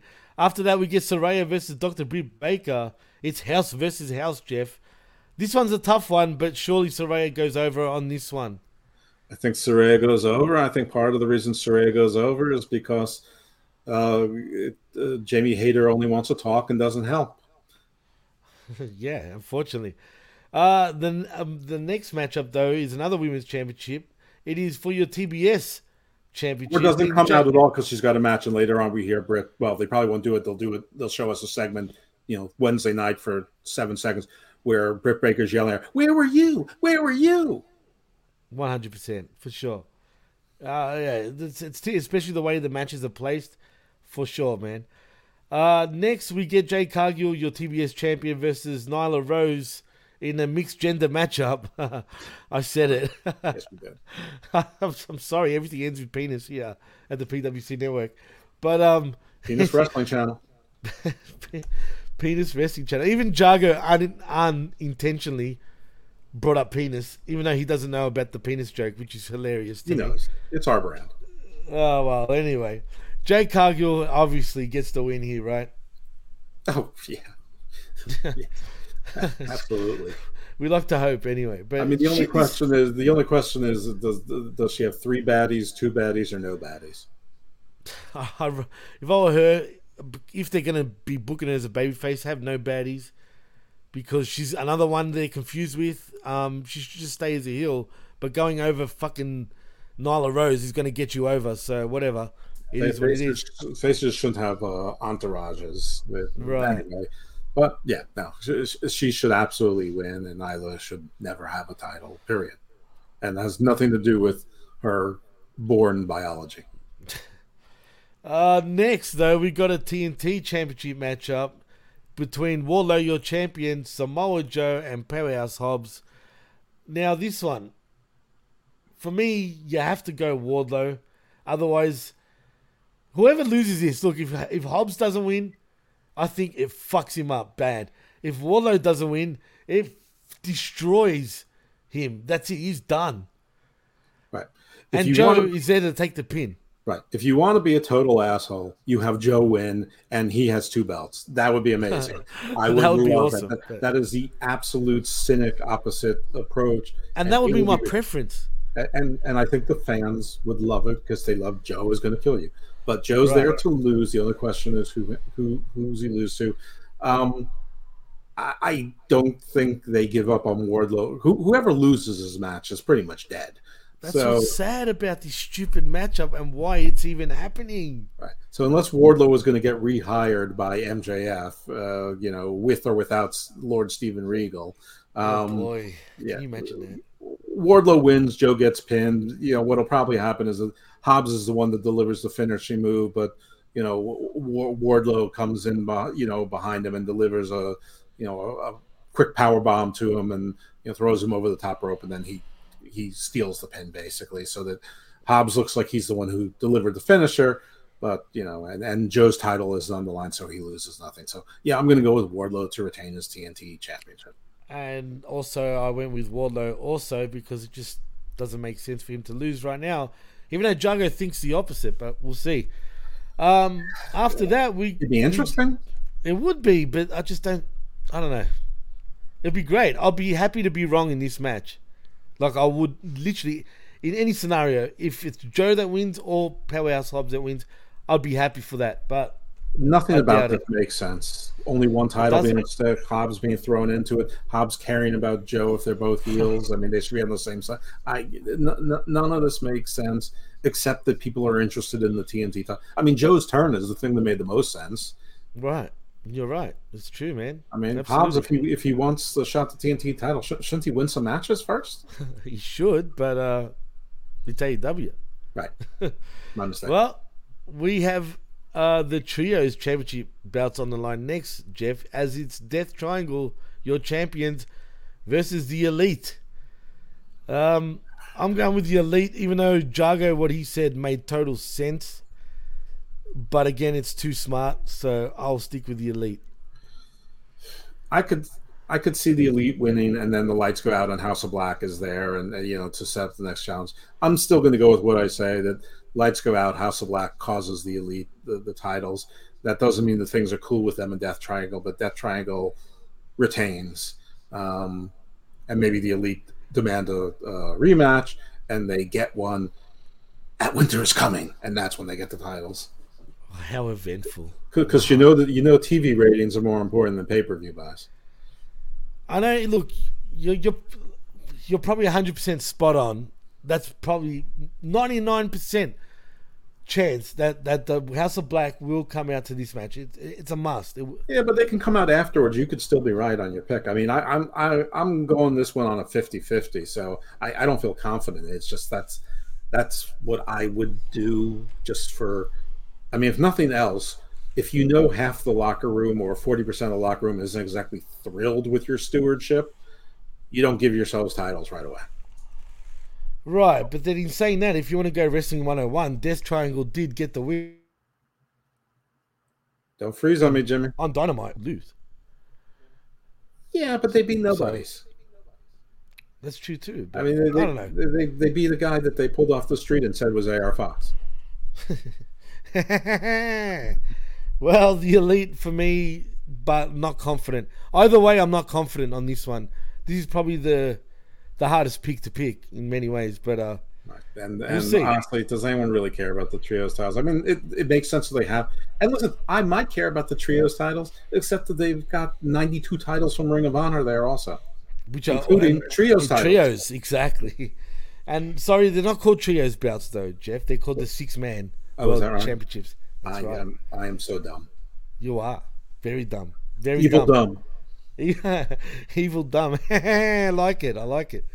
Well, speaking of dumb, we get the Acclaimed and Swerve in our glory holes for your AEW Tag Team Championships. The Acclaimed are your champions, of course, and the Acclaimed will surely walk out as your champions still. Agree. I mean, I guess the only question is this when the Swerve and Our Glory team breaks up, and, by what means? I know that people are saying that Keith Lee will be the one to turn on Swerve. I mean, I don't see it. I don't really care. I think they're a pretty good team. Especially if they were both heels, though. I want them both this time. I want Keith Lee to actually just turn completely on the bad side and just embrace his heelness. Yeah, but if he turns on Swerve, they're both sort of heels. So then that's the problem. See, again, they've booked themselves in the stupid corner, an unnecessary corner, mind you. Now he can turn heel by after they lose the match. He goes apeshit crazy, but he goes apeshit crazy on the Elite and Billy Gunn, and then Swerve was like, yes, that's what I've been talking about. It was worth the loss. This is the Keith Lee I wanted. We'll get him next time. Come on. Too smart, Jeff. Sorry. So you adding that last bit just then, that's when I was like, nah, they can't do it because they don't think that far ahead. You know what I have to say to that? What's that? Indubitably. Indubitably, indeed, as Keith Lee said a few weeks back. By the way, listen, I don't want to sound too much like I'm looking for something to be upset about because I'm really not. But if the Acclaimed were a white team and they did that music video with the fake Swerve and the fake Keith Lee, people would be calling that racist. You're right. I hate to agree with that, but unfortunately, you're right. You know what's even funnier? I was looking and going, they really shouldn't do that. I mean, that's not really good. Color cards. Hello. They should have at least looked more like them. Hello, ding dong. Okay, yeah, I know. I opened the door, so the bell should have rung already. So I'll take that as the dinner bell. Time to close the door. So I wanted to get that off my chest because. But you're right. You're right, man. I agree with you. They're lucky that they're both half cast. They're not even fully colored. Listen. I do understand the difference. I understand why a white team or a Latino team or an Asian team can't do that, and why an African American team can do that. I do understand. I'm just making it's not lost on me. I don't know when that gets washed out of our system. Hopefully one day, but hopefully, but today's not the day. I don't see that. Yeah, today's definitely not the day. Well, let's move on to the AEW Interims World's Heavyweight whatever championship belt. It is Tony Storm, your champion, versus Jamie Hayter. Now, we both said earlier that it's the time to really get Jamie Hayter the win here, but I don't see Tony Storm losing the bout just yet. So I'm going to have to go with Tony Storm retaining. I'm going with Tony Storm because because of the end of the Saraya match, I think that Britt is going to be the one that cost Jamie Hayter the belt, and then you're going to get that feud, and maybe they'll get Jamie Hayter again over, and depending on what happens with Thunder Rosa, maybe she gets the title back, but then Hayter wins the title from Rosa instead of Tony. I don't know. Anyway, I'm picking Storm to retain. I'm picking Storm to retain also, and I should just go predictions. I should stop trying to do the booking because you can still sound wrong even if you got the answer right. Right, but this is AEW, unfortunately, and when you get when we all get too smart for our own good, we always get disappointed. We get that smart sometimes, Jeff, that we actually believe that's the only way and that's what's going to happen, but unfortunately it just never does. So sometimes it does, but I don't know, man. I just don't understand the way they think. Their think process is just weird. But this is the way I see things. I mean, they're actually pretty good on pay-per-views of staying away from tomfoolery, but they're big on returns and they're big on turns. But Tony Khan is also big on panic, and that 818 scared the shit out of him. And he's going to know what the buys are. I don't care. I don't believe anyone when they tell you they don't know what the buys are for months later. He's going to know what the buys are by 35 minutes into that show. And if the buys are like, he's going to let you know about it. Meltzer set the line at 135, which shocked me that he would set it so low, which tells, I said it at 130. I'm hearing people say 110, 100, 125. I think it's going to do more like 110. But if Tony's seeing something like 110 to 125, and now he's got 2 consecutive pay-per-views, which have underperformed the same pay-per-view a year ago, because that's his measure. He doesn't go consecutively. He likes year on year, year against the year behind. Fair enough. Which is fair enough. That's how you should base yourself, right? I mean, no, I mean, wrestling isn't like the Super Bowl where there's only one a year where you match it. I mean, you want your line to keep going up in wrestling, Absolutely. But fine. But if that's the data, if that's the metrics he's using it, I will play and I will. But if he's got 2 in a row where it's going down from the year before, he's going to want there to be a lot of heat coming out of this show to get more artificial rating spikes. Going into the winter is coming, and then there'll be a battle of the belts, and then before you know it, we'll be at Revolution. So, I think that there will be more shenanigans than usual. I mean that because when Tony panics, that's what he does. He has shenanigans, and I mean you're running out of people to bring into the business. And let's face it, if you bring in who's someone from Ring of Honor that they haven't brought in, if you brought in Shane Taylor from Ring of Honor, and you brought back Jonathan Gresham, no one would give 2 fucks. I'm sorry. No one. I love Shane Taylor. Everyone knows that. Gresham, not so much. But you could bring in you could bring in Rhett Titus, Tracy Williams, Mark Haskins, Shane Taylor, O'Shea Williams, Moses. You could bring in everyone. You could bring in PJ Black, my friend. You could bring Vincent, the entire Righteous. You could bring the entire Ring of Honor locker room. Wasn't Vincent around recently? He was as the Kingdom. He wasn't. No, he's an Impact. There were rumors he was at a SmackDown or at a Raw, like he might be like Uncle Howdy or Uncle Harper or whatever. Anyway, all I'm saying is he could bring in all 30 people in Ring of Honor who are now currently under contract someplace else, and nobody would give 2 shits. Well, that I can agree with 100%. But speaking of Ring of Honor, and this burns me a little bit, but TK is a bit of a tight ass, shall I say? Mm-hmm. It is for your Ring of Honor World Title. It is Chris Jericho, your champion, versus Bryan Danielson versus Claudio Castagnoli versus Sammy Guevara for the Ring of Honor World Title. Now, if it was up to me, I would have Bryan Danielson go over here, right? It's not going to happen, but this is what I would do. I'd have him go over, and this song comes on as he wins the belt, and we go full circle, and have Bryan Danielson come out to the final countdown, because it would elevate him. I think, even not that he needs more elevation, but can you imagine the fan reactions to him coming out to this once again, like he used to back in Ring of Honor? No, it would be huge, but didn't they already decline to get the final countdown because it costs like $150,000 to use the song? $50 million apparently. Yeah, but it can't possibly be $50 million. That's what I heard. That's no. I heard $150,000 to use the song. That's not much. TK's got.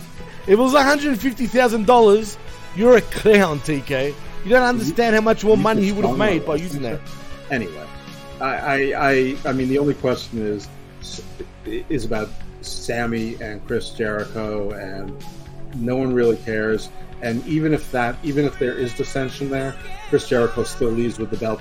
Even if Sammy looks like he's got someone in a pinning predicament, and Jericho hits Sammy over the head with a bat, and then the story is, Sammy, I knew that you wanted to do it and you wanted me to win, so I know that you got excited in the moment, but it's still my time. You'll be next, but so that'll be the promo on Dynamite or whatever.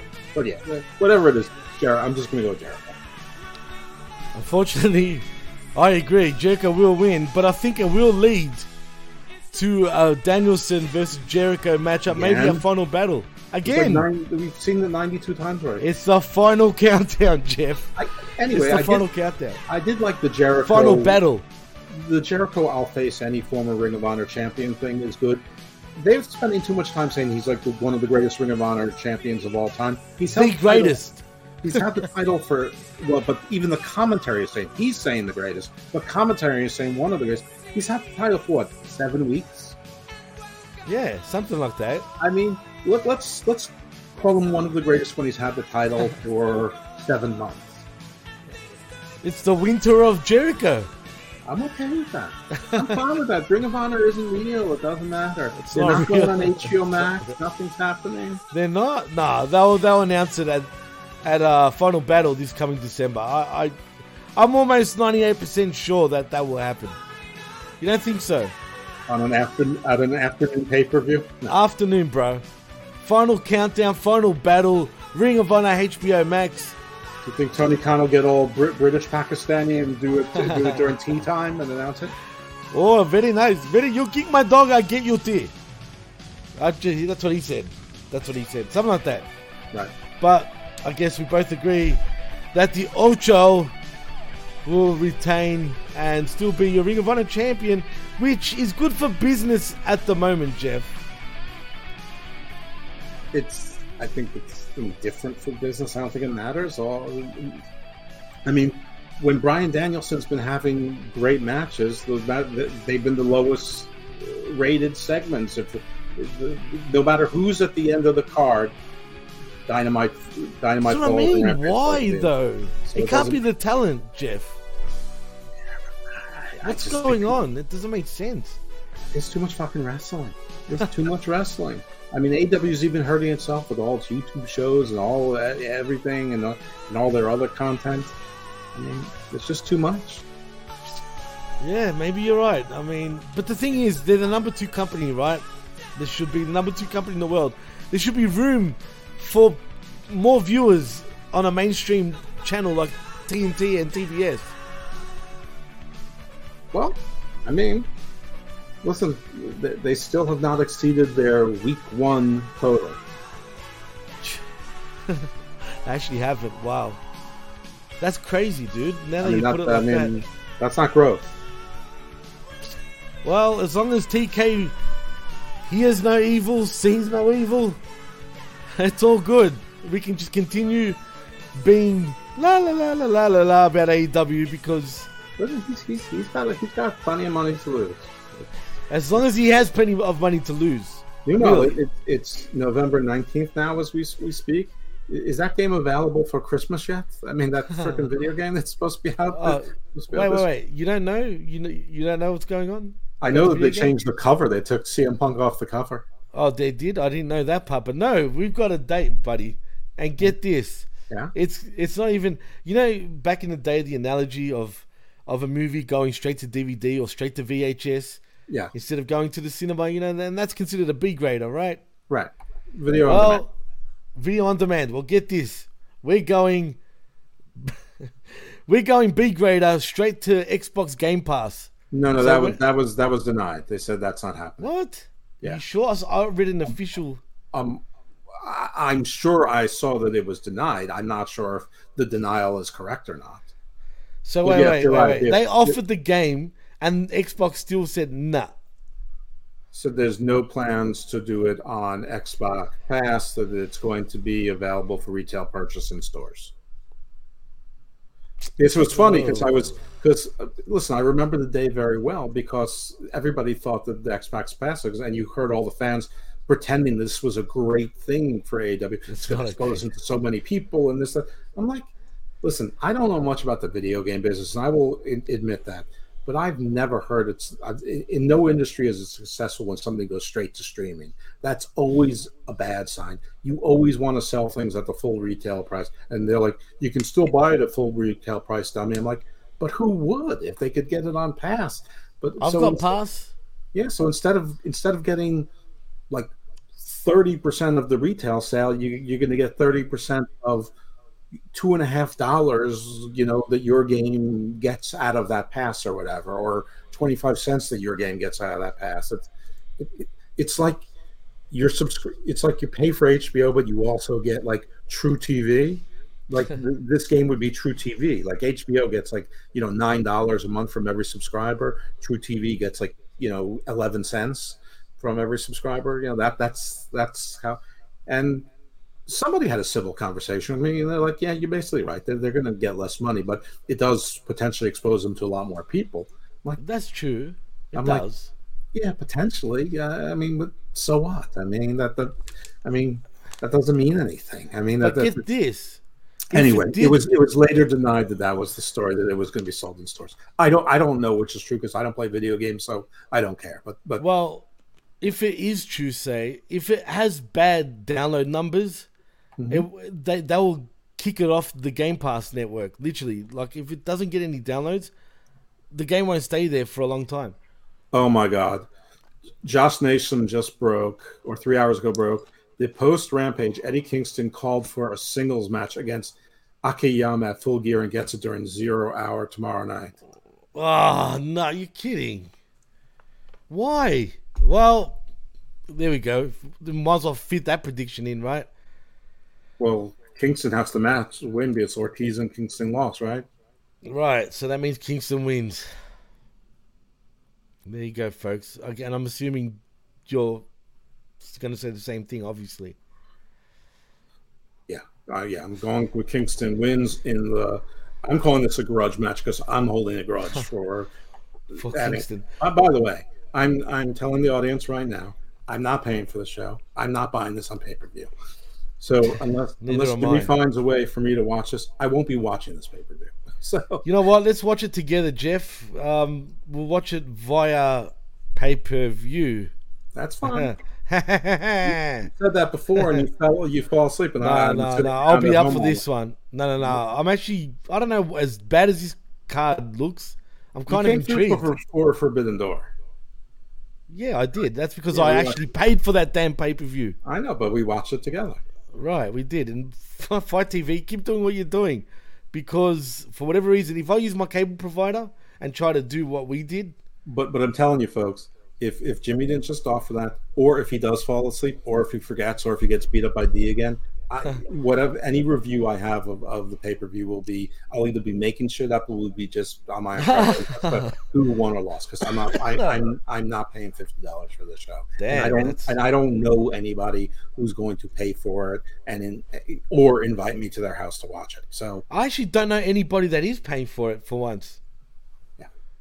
Yeah, well, there are other means. Just saying. Anyway, I don't trust those other means. I mean, I just assume I'll set it up, Jeff. And they freeze up your computer. Yeah, they probably do, but at this point, it's worth it for now. Hopefully, no, it's not. I don't. It's probably not, but that's why I'll take the. I've got 2 good laptops anyway. I'll use one for that. And you get my drift. Listen, I can go out and see Wakanda Forever or The Menu. I still haven't. You can watch me laughing the whole time. That'll probably be more entertaining. So we finished all our predictions, right? We got one more. The main matchup. It is Moxley versus MJF for the AEW World Championship. I'm going with MJF. Yeah, me too. I mean, people saying pull the trigger. If you didn't, it would probably be a huge, backlash against that. And just Moxley's demeanor, he's seemed mentally checked out, and I'm not kidding. He seemed like he was on something, so I really hope he's not, because he went through rehab, and I hope he's not, for him, for his family, for everyone involved. He's a known drug taker too, Jeff, and he never said he quit those. I guess you're right. Whatever. He seemed completely checked out, and I don't think that was on purpose, because nobody would embarrass himself by saying the wrong night of the pay-per-view twice. Well, to be fair, he does know he's going to have a 6-week break, and when you know you're going to go on those breaks, you just go with emotions and you're just ready to get the fuck out. Yeah, but he had 2 things to do before that time. One was this segment on TV to sell the show, and the other is to deliver a good match on a pay-per-view. True, I agree. I mean, Jeff. By the way, if anyone's going to say, Jeff, you're just an AEW hater or Moxley hater, listen, I'm an AEW critic, but Moxley is my wrestler of the year for 2022, and I'm not even sure who's second. And he said that. He even said that mid-year. Yeah. You said that even on the mid-year awards, and we will do our end-of-year awards in December, obviously, sometime in December. And predictions for 2023 as well. And that too. And I think we're due to do an outside interference show, Jeff. Jeez. Because there is a lot of things we can touch on since our last show. But we'll get to that soon. But Jeff, in saying that, Tell them where they can find you, my man. Let's get the fuck out of here. Right there. You can follow me at Twitter at IcarusFellMD. You can often find me here on the PWC next to Jimmy T, or other shows that we cross-pollinate with that you can find on the PW Hustle, the Hami Media Group, on Channel Attitude as well. Sometimes I'm allowed on Cage. You also can find me with Big Daddy Cool every other week now on Hammerlock Hangover. And my non-wrestling podcasts are Garden of Doom and Garden Views. Garden of Doom is things that go bump in the night, cryptids, UFOlogy, history, alternative history, theosophy, going deep into Indo-European proto-myths. Going to do some King Arthur stuff coming up. I've got a show on Who Are the Huns. I'm working on one with the gentleman from the History of Africa. We're going to do Who Are the Moors. Eventually I'll get to Who Are the Slavs. So, I don't know, it's a mixed bag there. And I also did a crossover show with Drew Yari, so thank you for him. He gave me the MP3, so I'll have a bonus show. We're going to call it The Garden of Droom, which had Drew Yari and Anthony Missionary Thomas from Wrestling Signals on that. Also, we're on the Wrestling Signals Network. Garden Views tends to be more topical. Most recent episode was with the co-founder of the Space Court Foundation and talked about space law. So there's also, I don't know, check it out. Enjoy it. You'll like it. They're all on the PWC. Brilliant. Oh, I was going to ask you, is that show going to be on the PWC network also? Which one? The one with Mish and Drew? Oh, yeah, absolutely. Brilliant. That's an awesome inclusion, because I'm actually looking forward to hearing that show. But I'm thinking of releasing it as a Christmas present, like as a bonus thing. Very nice, very nice. Ho, ho, ho. Merry Christmas. Well, Drew also released last week, so I don't want to compete with I get you. Yeah. I feel you. Well, if you want to follow me, you can on Twitter at DJ MassFX and also at the PWC Network. Please like and subscribe right here at the pwcnetwork.podbean.com, where, like Jeff just said, you can find all our shows. Also, like and subscribe at channelattitude.com, where for $5 you get to hear me, Jeff, and whoever wants to join on channelattitude.com, where we talk AEW and more specifically Rampage. And also, please like and subscribe at Hamin Media Group. .podbean.com, where you can find all our affiliate shows, including Jeff's. And in saying that, I'm Jimmy T, he's Evil Dose Jeff Lippman, and you've been listening and watching the PWC Wednesday Night Skirmish right here on the PWC Network, and we're out. See yous. The only male to win $2 on the Dollar Club Wrestling Channel. The only man, that's me. Stay evil, my friends. $2. $2.